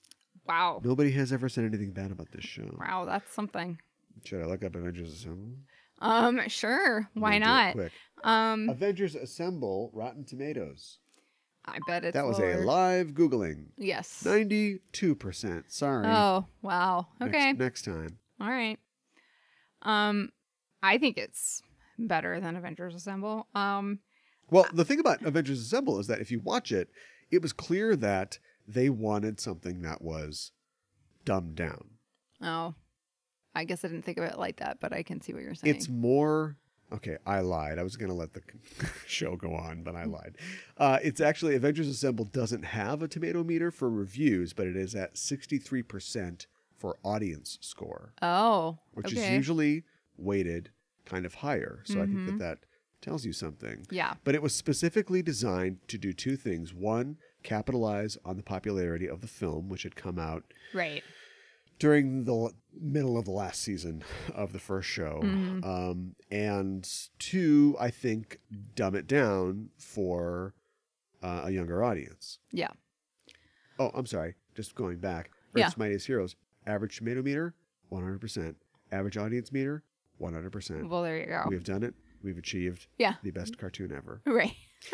And the fact that they find their own way, in the great way that the Marvel films did, they find their own way to present you with the same exciting stories, but without trying to slavishly follow what happened exactly, the sequence of events from the comics, which would be impossible to do. You're missing characters. There's so many different runs. Although they aren't limited by studio stuff, animation is different licensing. So yes, the Fantastic Four can show up, Wolverine can show up, and they do. Right. And then also managing to weave their own story, which is ongoing. You tune in one week, and it would be some new threat, Korvax here or whatever. But you'd also know that Cap has a holographic shield because Thanos or Kang broke his shield a couple episodes ago. You know, Right. there'd be an ongoing continuity. Yes, absolutely. I also enjoyed like the theme song. How after the theme song was Which over, is the it was most emo. Like, I know, right? Yeah. But I love the Avengers Assemble. You know, Let's say it And- right away instead of waiting 11 years. or I so. know, right? And like Cap said it almost every time they assembled. I feel And I'll like. say, Common Sense Media gives it a 4.6 out of 5. Well, there no you go. titties in this. Okay. Your kids are safe. Right. Yeah, and it's funny because probably the one place that it kind of falls down, although it's not its fault, it does its best, is that it is the old style Captain America. And here's what I mean by that. It's not Milwaukee old style, but it's, well, I'll tell you one thing. One time Hitler said to me that Yeah. you should brush your teeth more. And I Right. said, brother, America's got bad breath. Punch. It's not like new hot, you know, Chris more, Evans. Yeah, more bleeding heart, sad boy Chris Evans Captain America. Right. Who I have to say I like better. Yeah, We did it. I know. I've always liked Captain America, but I've always kind of rankled at the fact that he is like, eat your Wheaties, everybody. And they fixed that because he became like, he's just like a 25-year-old guy who used to dance to Jimmy Dorsey. Mm-hmm. Now somebody is playing XXX Tentacion, and he's like, I don't get it. But he's also still a 25-year-old guy who like wants to, and Yeah. he's he's just trying to figure things out. And he sees, the military-industrial complex, which he never even made it to Eisenhower's speech, but he sees it's gone crazy, and immediately he's like, this is crazy. Yeah, What are you doing? Like, Right. this is insane. right. But I also have to say I really enjoyed the instructional Cap videos that were in the Spider-Man film. Yeah, but the brilliance of the progression of the character is that you can go back to, say, Avengers Endgame Yeah, and have him fight old style Captain America. He's like, Yeah. I don't know who you are, but you don't look as good in that suit as I do, mister. right. Or like, so you killed a hooker. Like, but you can see that like that's old Cap. They did old Cap. Now we're doing new Cap, who's like, Yes. yeah, I took the stones back and went back to bang Peggy. What are you, crazy? Have you seen Peggy? So they're able to do that. Now, Yeah. in this cartoon, we kind of just get Cap. But, That's true. it's Cap. Yeah, and we get Ms. Marvel. We don't get Captain Marvel, but Yeah. I think if the show had gone on, they probably would have made her Captain. Yeah. Yeah. Because she was in the comics at that point. But, yeah, I think they definitely would have made her Captain Marvel. You get a T'Challa that is, I think, of almost a model for what we get for Yeah. T'Challa. Mm-hmm. Very similar to the movie Black Panther. And you get, people always go like the Wasp, and she's that girl that Hank yells at all the time. You get a Janet that's like, Pretty sassy. yeah, sassy and like vital to the team, is Yeah. involved in what's going on, and yet Mhm. maintains a personality. She doesn't have to be like, I'm Hope Van Dyne. You think Captain America's serious? I'm more serious than Captain America. I'm the most serious person in the universe. Right. She's still like, whatever. Like she's Right. kind of like flighty and just fun about stuff, but she's not like, incapable. And yeah, she's just a breath of fresh air. Mm-hmm. No, I really enjoyed her in that show for sure. One more thought about Avengers: Earth's Mightiest Heroes. Well, I thought the finale. I thought they did a good job. Yeah, I did not like it. You didn't like it? No, they just wanted to do Galactus because they wanted to have a galactic level threat. I know. But they didn't. Actually, they do have the Fantastic Four because they show up. But they just wanted to do their, hey, we didn't do Fantastic Four 48 through 50 yet. Rocks in the sky, everybody, let's do it. Yeah. And I thought that they could have found some way to, because they already wrapped up the Kang thing in the episode before, which had been the long-running storyline. And so they were like, what's one more thing that's like a celebration of the entire universe? Right. As that, it works. But I felt like Not as good. third season, just save that for the third season. Well, I know, and they must have known that they were Yeah. canceled.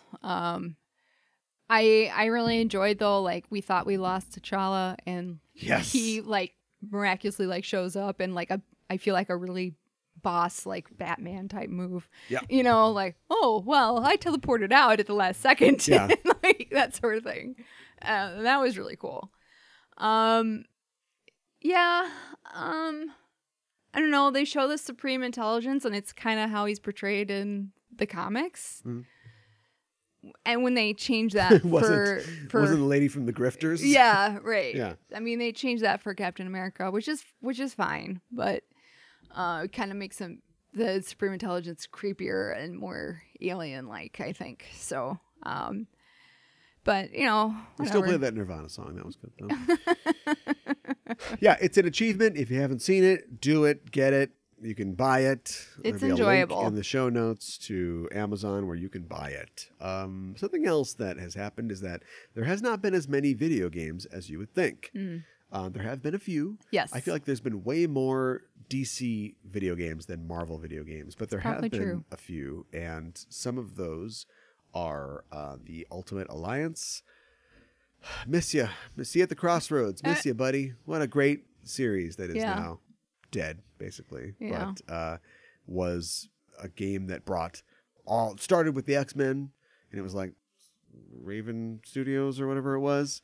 4-player action beat 'em up that started with the X-Men and did a couple of games there, and then moved to the whole universe, Marvel Ultimate Alliance, bringing together disparate characters and putting a team together that's got Blade and the Thing, and Phoenix, and I don't think they even had the Wasp, which is a shame. That's a shame. Yeah, Iceman or something like that. Getting Right. all those guys together.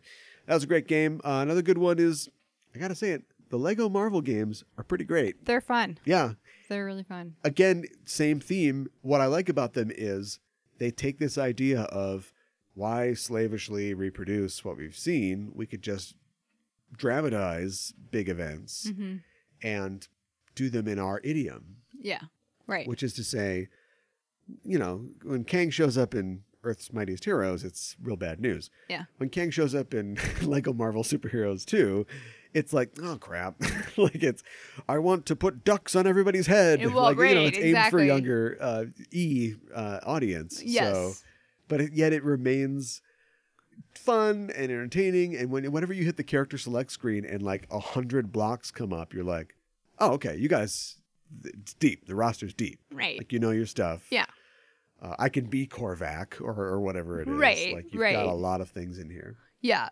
It is very entertaining. It is a lot of fun to play.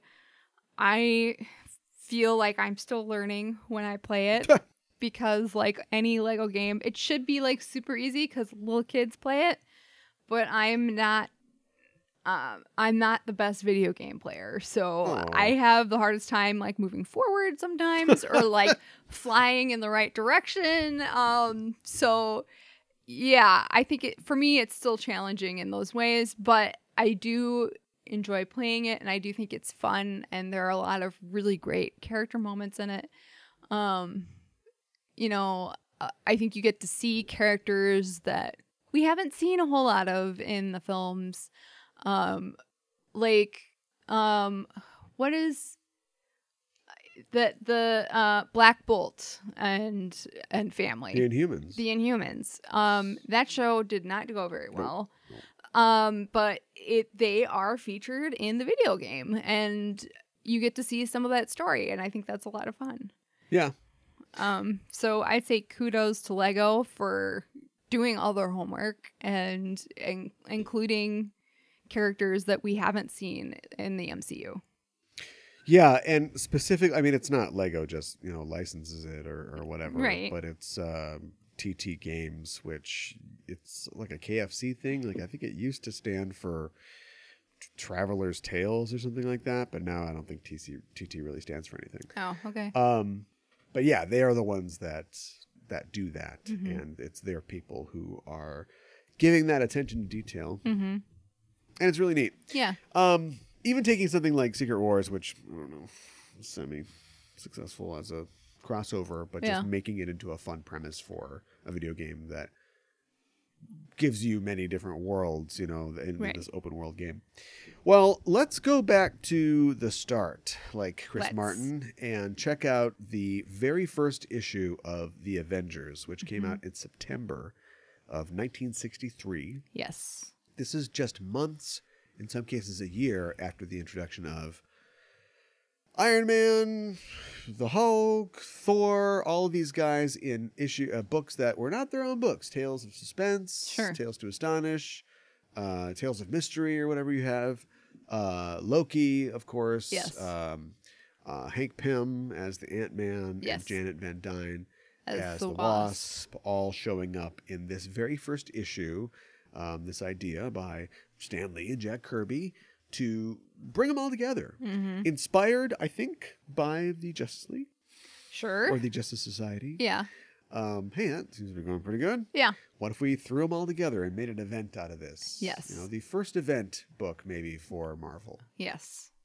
What's going on? What's going on in this? This Well, book? Loki. What kind of threat could take every one of the Avengers to stop? Loki. Is it Hulk in grease paint? Yeah. Is it Hulk in grease That's paint? true. Maybe. So Loki has been banished to this one island in The Asgard. Isle of Silence. Yeah, because he's done something. I don't recall what, but he did something bad, and he wants to fight Thor, who is currently on Earth and masquerading as a human doctor, like Dr. Blake. He is a doctor. Yeah. Okay. But he's like pretending to be a human. No. No, is a human. he is a human? Yes, this is something that for a long, long time in Thor mythology, up until I think recently they just dumped this after the Rebirth of Asgard storyline. But Thor is like merged to a human being.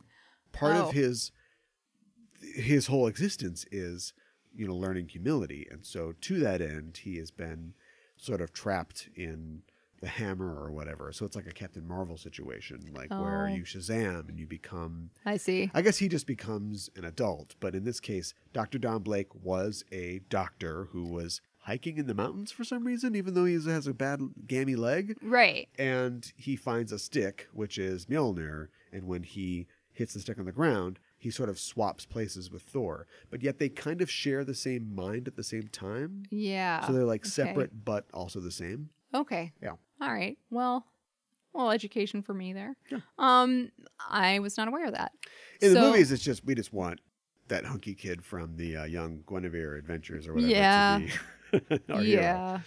Yeah. And so Loki wants to get Thor out in the open and to fight him. So he makes mischief and he makes it look like the Hulk destroyed these train tracks on purpose. And the Hulk thought he saw some dynamite there, but it's Loki, so he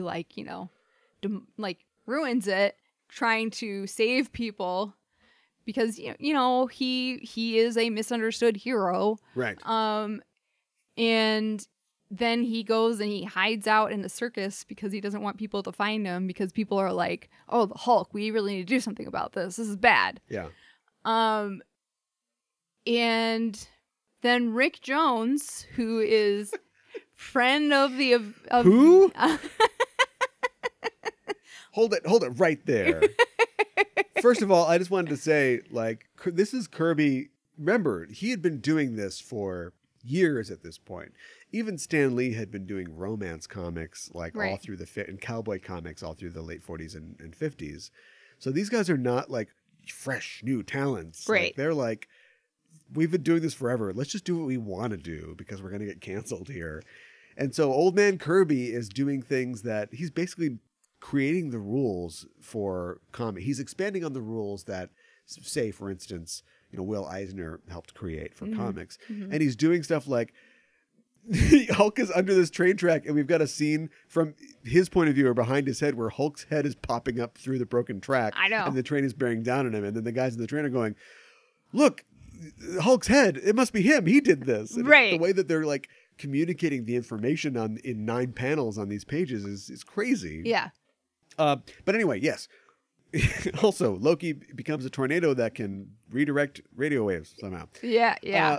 Rick Jones. Let's talk about Rick Jones. All right. Why no Rick Jones? I don't know. He's supposed to be this human who brings them all together in the first place. Yes. Even Superman up until Batman versus Superman had a Jimmy Olsen. Yes. Even 2011's masterpiece, Green Lantern, had Pie Face, although they didn't call him Pie Face because it's not cool. But Right. it was Taika Waititi or whatever. Like, Right. we've got the best friend of the hero. That's a thing. Yeah. Why? How come Rick Jones doesn't fit? I guess they just found him to be unnecessary. I'm not saying he's not unnecessary. Yeah. I think, okay, first of all, brass tacks. He's probably owned by Universal, like Hulk is. Okay. So maybe they couldn't use him at all, Yeah. or it wasn't worth it. But is it that we just don't feel like we need the surrogate character anymore? I Like, if think you're going to that's a make your part of Masters it. of the Universe, there ain't no Courtney Cox and Tom Paris. You just go, my name is Adam. I defend Eternia or whatever. Right. You're probably wondering how I got here. Well, I mean, I think we go back to the beginning of the MCU with the first Iron Man film. There's no audience surrogate in that. But he's the most normal of all the Avengers. I Like, suppose. he's just a guy. Yeah, I suppose. But Gotcha. I think as they were building it, they didn't have a surrogate. I mean, I like, just think it's interesting. Like, one deleted scene. They're at a party at, say, hey, have you met my college? He was my intern, when I was Right. working on the Gamma stuff. Right. Oh, yeah, I'm Rick Jones. Nice to meet you. yeah, Fun celebrity cameo. It's Nathan Fillion or somebody like that. right. And then you never see him again. I can't I believe that would hasn't have happened. been I easy. can't believe that hasn't happened. No, it hasn't happened. So, yes, what else is going on? So, everybody thinks the Hulk is bad.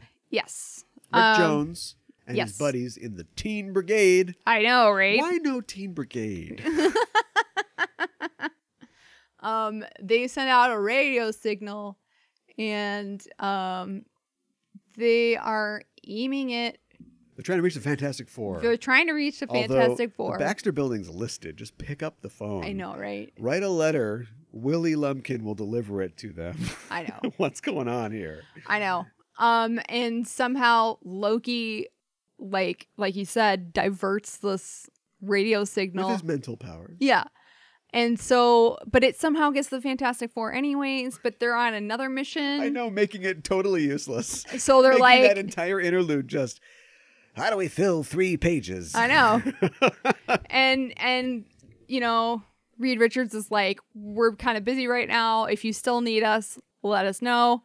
But somehow the signal, it's diverted, but it somehow goes directly to Iron Man, directly to Dr. Blake. Am I missing somebody? Probably the Wasp. And the Wasp and Ant-Man. Yeah. Yes. The Hulk doesn't hear it because the Hulk is masquerading in a circus right now. Wait, don't get ahead of yourself. Yeah, I know. First, talk about Sue's haircut and how dumb she is. No, we're not doing a Whoa. Fantastic Four thing. We're just doing No. this. Yeah. So, chicanery's happening. Loki makes Thor think he sees the Hulk. And Yes. this is like his big mistake. Like, whatever you play, he's trying to draw the Thor out because he only wants to fight with Thor. Yes. And so he tries to draw him out, but of course he doesn't seal the deal because Thor realizes it's an illusion and immediately goes, oh, this is Loki. We got Loki problems. Yeah. So he's going to go back to Asgard and talk to Dad. Yep. So he does that. Yep. Meanwhile, cut to a circus. Yep. I know. There's just something about the circus, I guess, in the 50s or 60s. Like, this is, yes, you could set something at a circus. I know, right? For sure. Yeah. Why would you not? Yeah. Well, there's a circus that the Hulk is now working at. I got a lot of questions. Yeah. How did the Hulk, did he apply? Like, how did he get this job at the circus? I don't know. And they think he is a large robot for some reason, which Yes, is like, he's told people that he is a robot so that no one will suspect, because if he was just that a he's man a Hulk. that could juggle an elephant, Yeah. bad news. But the fact that he's a green robot wearing just horrifying clown makeup, Yeah. that's cool. Do you We think... all know robots are like that. Right. Do you think he showed up at the circus with grease paint on his face being like, hey, I'm a robot. Hey, need a Put me in juggler? the show. Yeah. I think so. Okay. I want to see that prequel comic. Though. Yeah, right? I bet it exists because this circus, it was later retconned when Hawkeye was introduced later, that this is the same circus that Hawkeye was performing at. Of course. And it's actually a fairly modern story, I think. But they've got they do a kind of, kind of Avengers Endgame thing where they sort of put him in the background of some of these shots. So the Hulk's like juggling stuff and Hawkeye's like, oh, nuts, my bow broke. So that explains why he wasn't performing that day when the Avengers came to beat the piss out of Hulk. Okay. Which they do. Right. I know. So we get the classic heroes are going to fight each other Yes. thing. Ant-Man and Wasp are using their powers to sort of foil the Hulk. Yes. And he's had enough of it. Yeah, he gets irritated. And he takes the grease paint off. And the crowd roars. And they continue to fight. And so all the Avengers are trying to stymie Hulk here. And they're all sort of having some success, but also he's holding his own pretty well. Yeah, he is. And then I guess maybe Iron Man takes some metal that the Hulk has thrown at him and reconfigures it to be like a grappling hook type thing. Yeah, which is first of all, the Hulk gets away and lands in Detroit, and they specifically establish that he's going to Detroit. Yes. So cut to an auto plant. Yeah. Which is this is the 60s. Remember when they made cars in Detroit? I know. But then everything becomes, I don't know if Jack has just had a Life magazine did a story on Detroit that day or something like that. Yeah. But so he's drawing them fighting, and they're fighting with throwing tires at each other. And then Iron Man somehow shapes scrap metal into a hook that he throws at the Hulk. Yeah. But you're forgetting that Thor goes on a little odyssey after that. Yeah. And he tries to fight with Loki, and Loki calls on some trolls that are native to this island or whatever. And a troll comes out and tries to tackle Thor. Yes. Yeah. And I forget what he does now to fight the troll. He uses, it's funny because he summons lightning because he's the god of lightning and thunder, but he doesn't zap the troll with it. He just he's blinded by the flashes of light. I don't know if that's a kid thing. We don't want to because troll trolls to be incinerated. Yeah, on the comic maybe. Page. But trolls, I guess, are used to the dark, so then the light it's is a lot different too much. than later, in the Infinity crossover where Thor is fighting the Builders or whatever. The Builders are this alien race that is, every single one of them is more powerful than Thor. They're trying to get him to surrender, and so they say, disarm yourself. And so Thor throws his hammer into space, throws it away I am unarmed. But as he's talking to the guy, and the guy's like, you piece of shit, we're going to kill you and everybody and you're going to be dead. We see that Mjolnir is flying towards the sun of the system, and then it loops around the sun and slingshots back. Oh my gosh. And so Thor's like, yeah, actually, you're going to die. And calls the hammer to him, goes through the guy. Oh my just gosh. makes a hole in him, and he's like, yeah, okay. So anyway, we win. Yeah, he does a lot of stuff. He spins it around and creates a whirlwind, and it's got magnetic powers, and just basically Mjolnir in the movies is you can throw it and it helps you fly. Right. And you can hit stuff with it. Right. And in the comics, it can do lots of stuff. It can heal people. It can help you travel through time. It can create portals. That's how he gets to Asgard. You don't think he flies into space. Right. He just makes a portal and steps through it. It can do a lot of stuff. Well, it's pretty cool. It can talk to him. Sometimes it's smart. Oh, I didn't know that. Yeah. It's kind of fun. So for some reason, instead of just going back to Asgard with Loki, here. Right. That island thing's not working out. Right. He brings him back to the Earth. Avengers. Yeah. Who have destroyed half of Detroit at this point. Although today, who would know? And he's like, it was him. He did it. I guess it's to let Hulk off the hook. I guess. And I guess it's to let Hulk know, hey, I know you're an okay guy. Yeah. It was my brother. Which I feel like the Hulk doesn't care either way. Right. He's there. Yeah. That's when Loki decides, it's the 1960s. I will become radioactive. Yeah, I know, right? So he's got radiation which shouldn't be any worry whatsoever to the Hulk. No, I think Thor, Iron Man, and the Hulk are all around him, and they're all like, yeah, so. But we don't want to blow up the rest of Detroit. Right. So they find a way as a team to throw him in a lead-lined container. Yeah, the Wasp and Ant-Man like open up a trap door, and Loki falls through the floor, and then they put him through in this lead-lined container. Way to build that trap door, ants. Why is there a trap door? I don't know. It has to be by What the is the ants. boss of this auto plant doing? I hate working there. Yeah, good question. Don't be late. Yeah. Yeah, and so they throw him into a thing, and they helpfully inform us that he can only be radioactive for a few minutes, so I guess we'll get him out later. Right. Yeah, and at that point, they're like, did pretty good. Good did job. pretty good. Good Maybe team. we should keep doing this. Yeah. Well, next weekend, what's it look like? Yeah. And Janet suggests that they should call themselves the Avengers. That's right. And that's immediately seconded by Ant-Man. Yep. And the rest of the team likes it as well. And the way that it's introduced is literally like you think, okay, does it mean something? Right. I feel like the movies have struggled with that a lot because they always seem to try to fit in a dialogue like, we've got to have something to avenge. Right. And be damn sure we avenge it. Right. The comic books never bothered to even do that. No. They even lampshade its creation in that the flighty airhead of the team's like, let's be the Avengers. And they're like, yeah, all right. The Avengers. I know, right? Dun, dun, dun. Like, that's literally how they get the name. Yeah, exactly. What did you think about just this whole thing in total? Any impressions about any particular characters or the fashions? A lot of hats. Well, I liked it. I kind of felt like they weren't exactly sure what to do with the Hulk. And that's a little bit. Absolutely true. Seeing as he quits next issue. Well, right. And he is kind of an anti-hero. So then, like, I thought it was interesting, like, let's make him part of the team.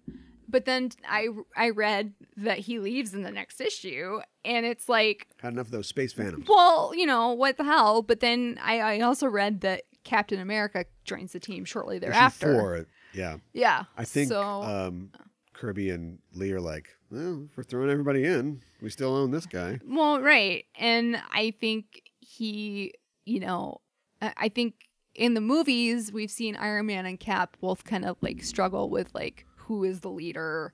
Is there a definite leader? Does there need to be? And they've butt heads a lot. But I don't know.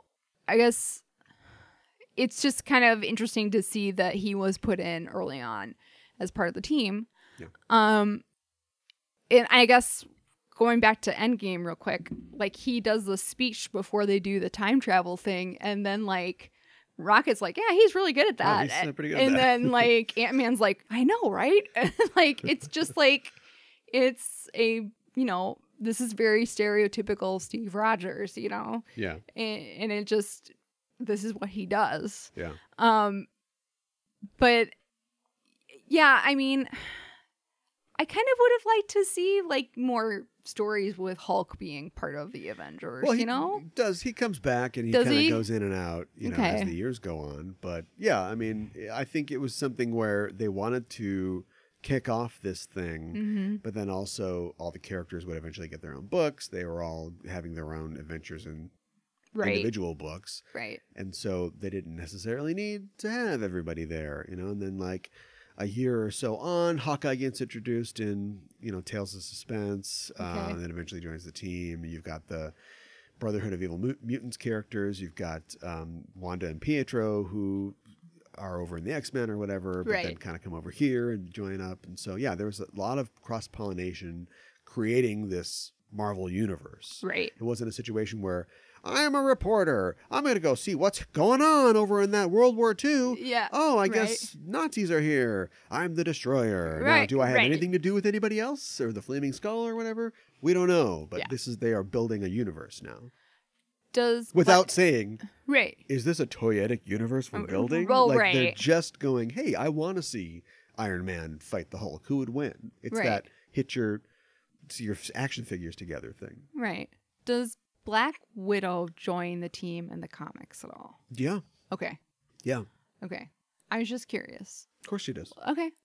She's the quintessential Avenger. She's like, her and Hawkeye are like the two who have just always been Avengers. Well, and Captain America, I guess. Right. Like, you really can't have like an Avengers team without them. Widow, Hawkeye, or Cap. Were you disappointed when we first saw the MCU that the Wasp and Ant-Man weren't there at the beginning? It got him in eventually. Yeah, I know.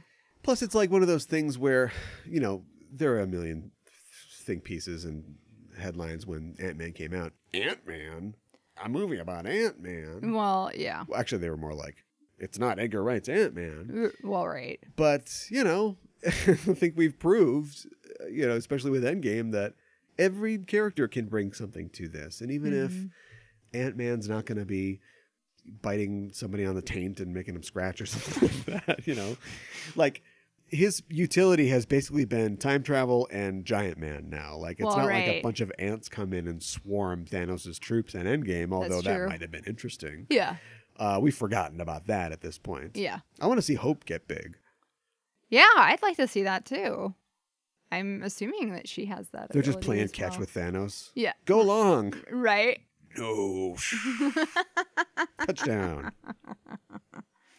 So yeah, I mean, people have read this, but you should definitely go check it out. We actually read this in a Avengers Masterworks trade paperback that you can still get. I think it's still in print. And it's kind of cool. It combines a lot of things like Avengers basically 1 through 5. It has interviews and like introductions from the creators and stuff like that. And it's kind of neat. So pick that up on Amazon if you're interested in the old timey Avengers stuff.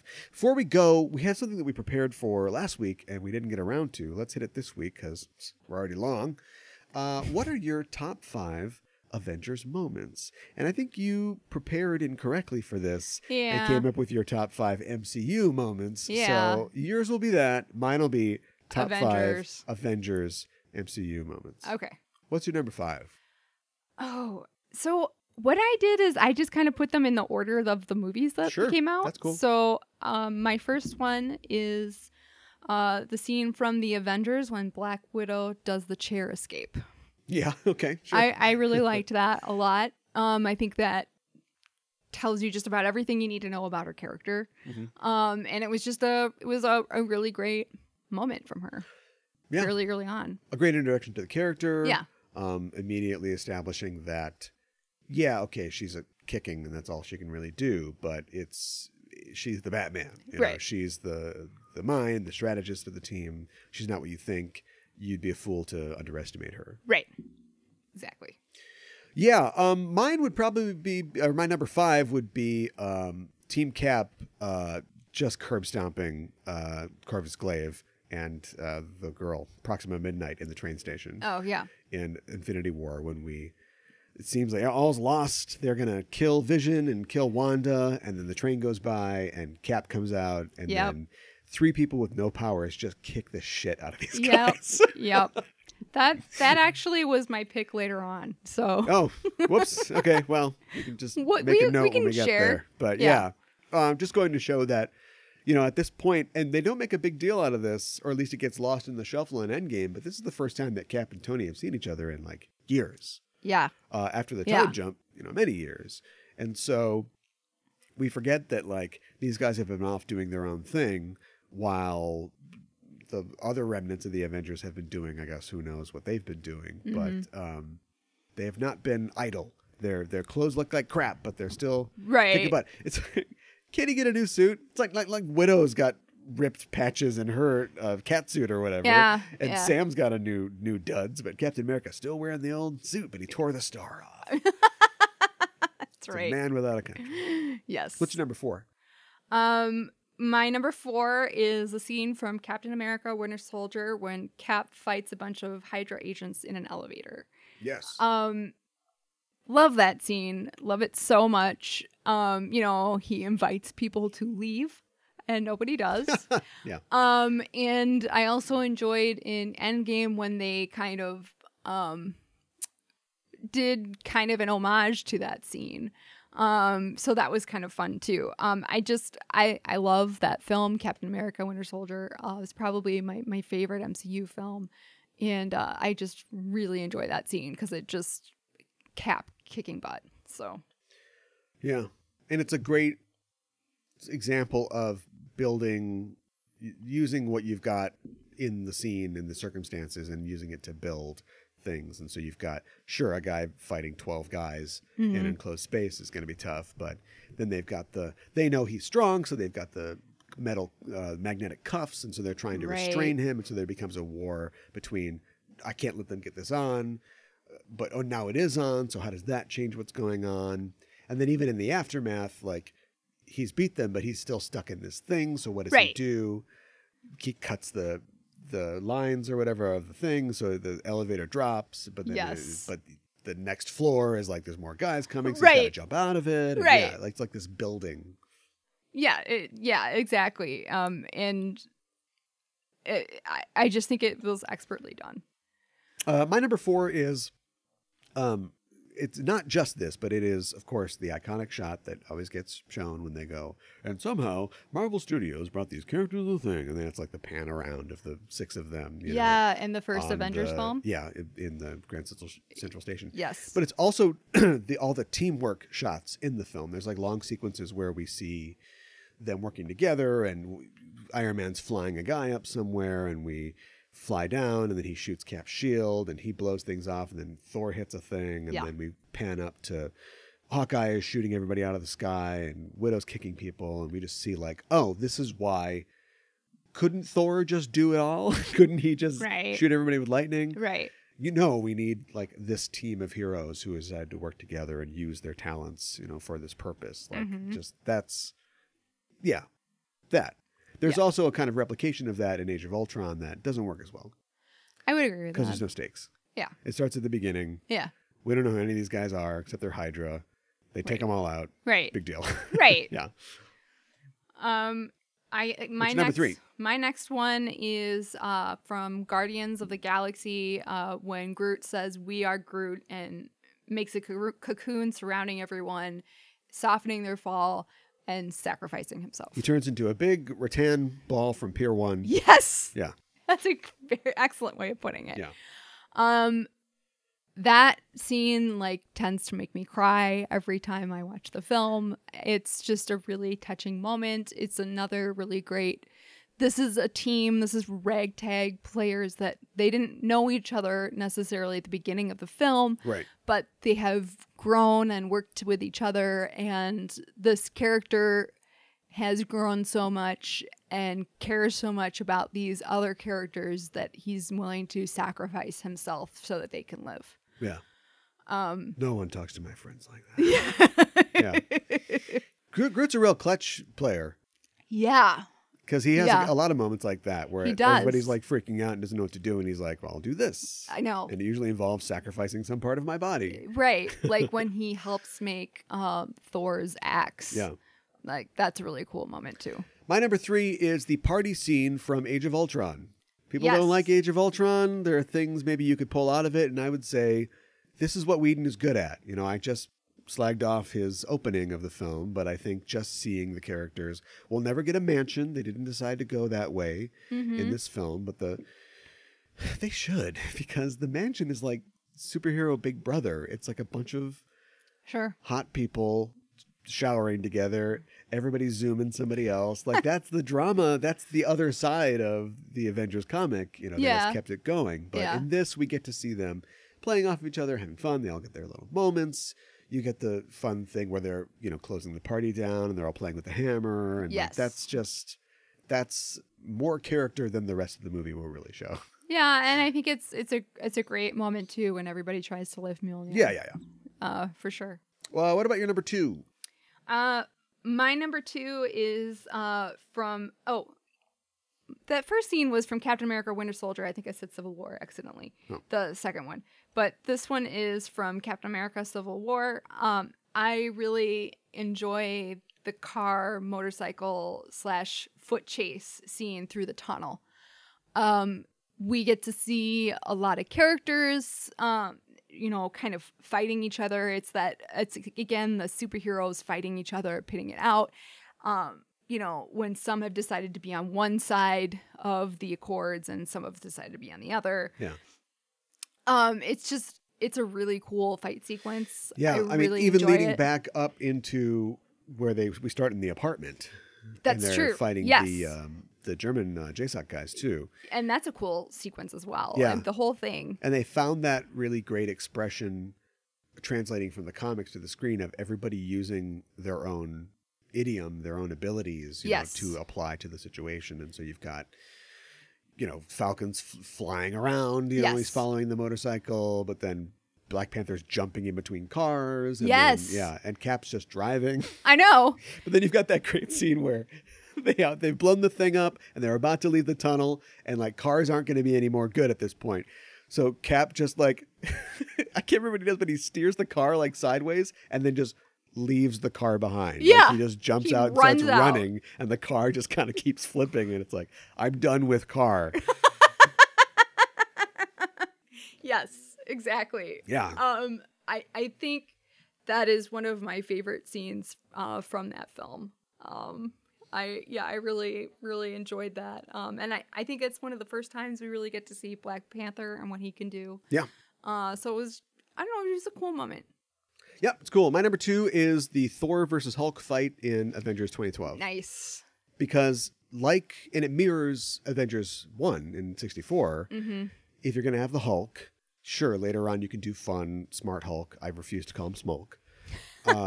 We'll get there. But in the meantime, this is a dangerous element. And since we can't really make any more films about Hulk, we've got to still show that he is the Hulk, and it's a problem. And so, of course, your midpoint thing has to be the Hulk goes nuts, and it Right. causes a huge complication while Hydra's attacking us. And the only person that we can really stop him is Thor. And so we get a whole toe-to-toe thing, you know, to decide something that will continue to go undecided, I guess, who the strongest Avenger is. Right. But we get to see them, you know, employ their various tactics on each other.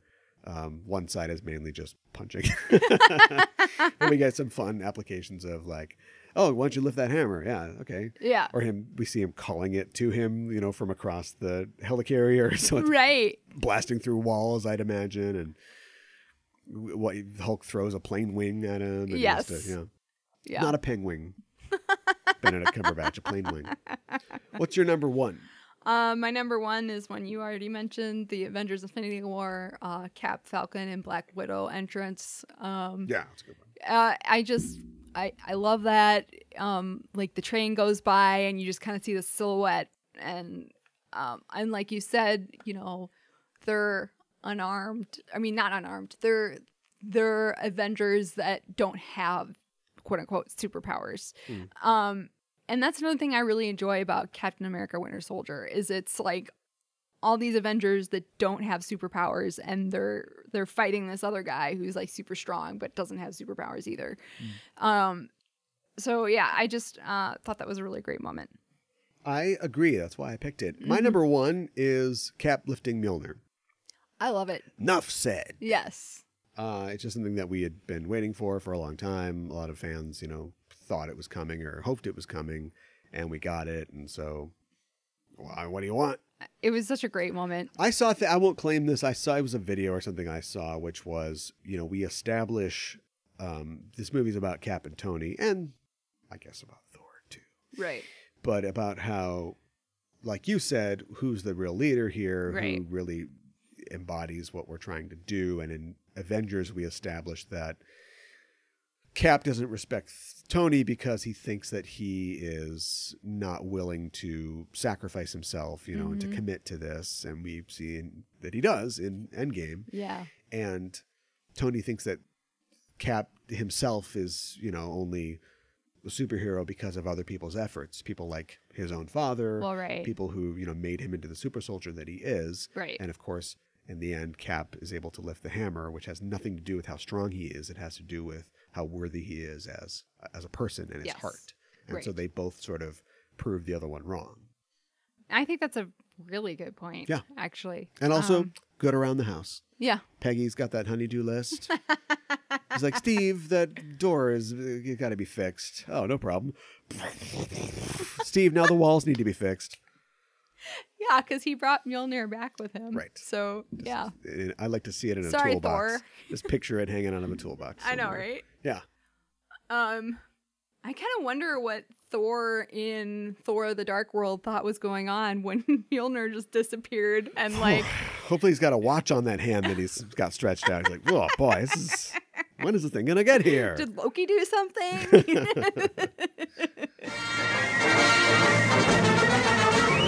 Stand a little straighter, walk a little prouder, be an innovator, laugh a little louder, go forever greater, we can show you how. Well, I'm Avengers out.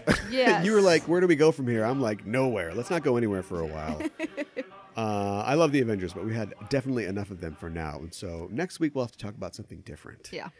We've given it something of a drubbing, but I think it needs to have its fair shake, Mr. Frodo. Yeah. And that is the movie Tolkien comes out next weekend. Yes. A biopic about the life of John Ronald Reuel Tolkien. Tolkien, I did it right there. No. We're going to give it a fair chance, and we're going to pronounce it right. That's right. So we'll be seeing the movie Tolkien and coming back to talk about it. That's so right. join us at the Inn of the Green Dragon or the Prancing Pony for that. Right. And we'll be talking about that film. In the meantime, you can find us on social medias, on Facebook and Twitter, and all those usual places. So come hang out with us and tell us what your favorite Avengers or MCU movie moments were. I Yeah. noticed none came from Ant-Man for you, so Nope. maybe somebody's got an Ant-Man moment that they want to share with us. That would be great. You can also find us on all the podcatching softwares, the Apple Podcasts and the Google Podcasts and the Stitchers and the Acasts.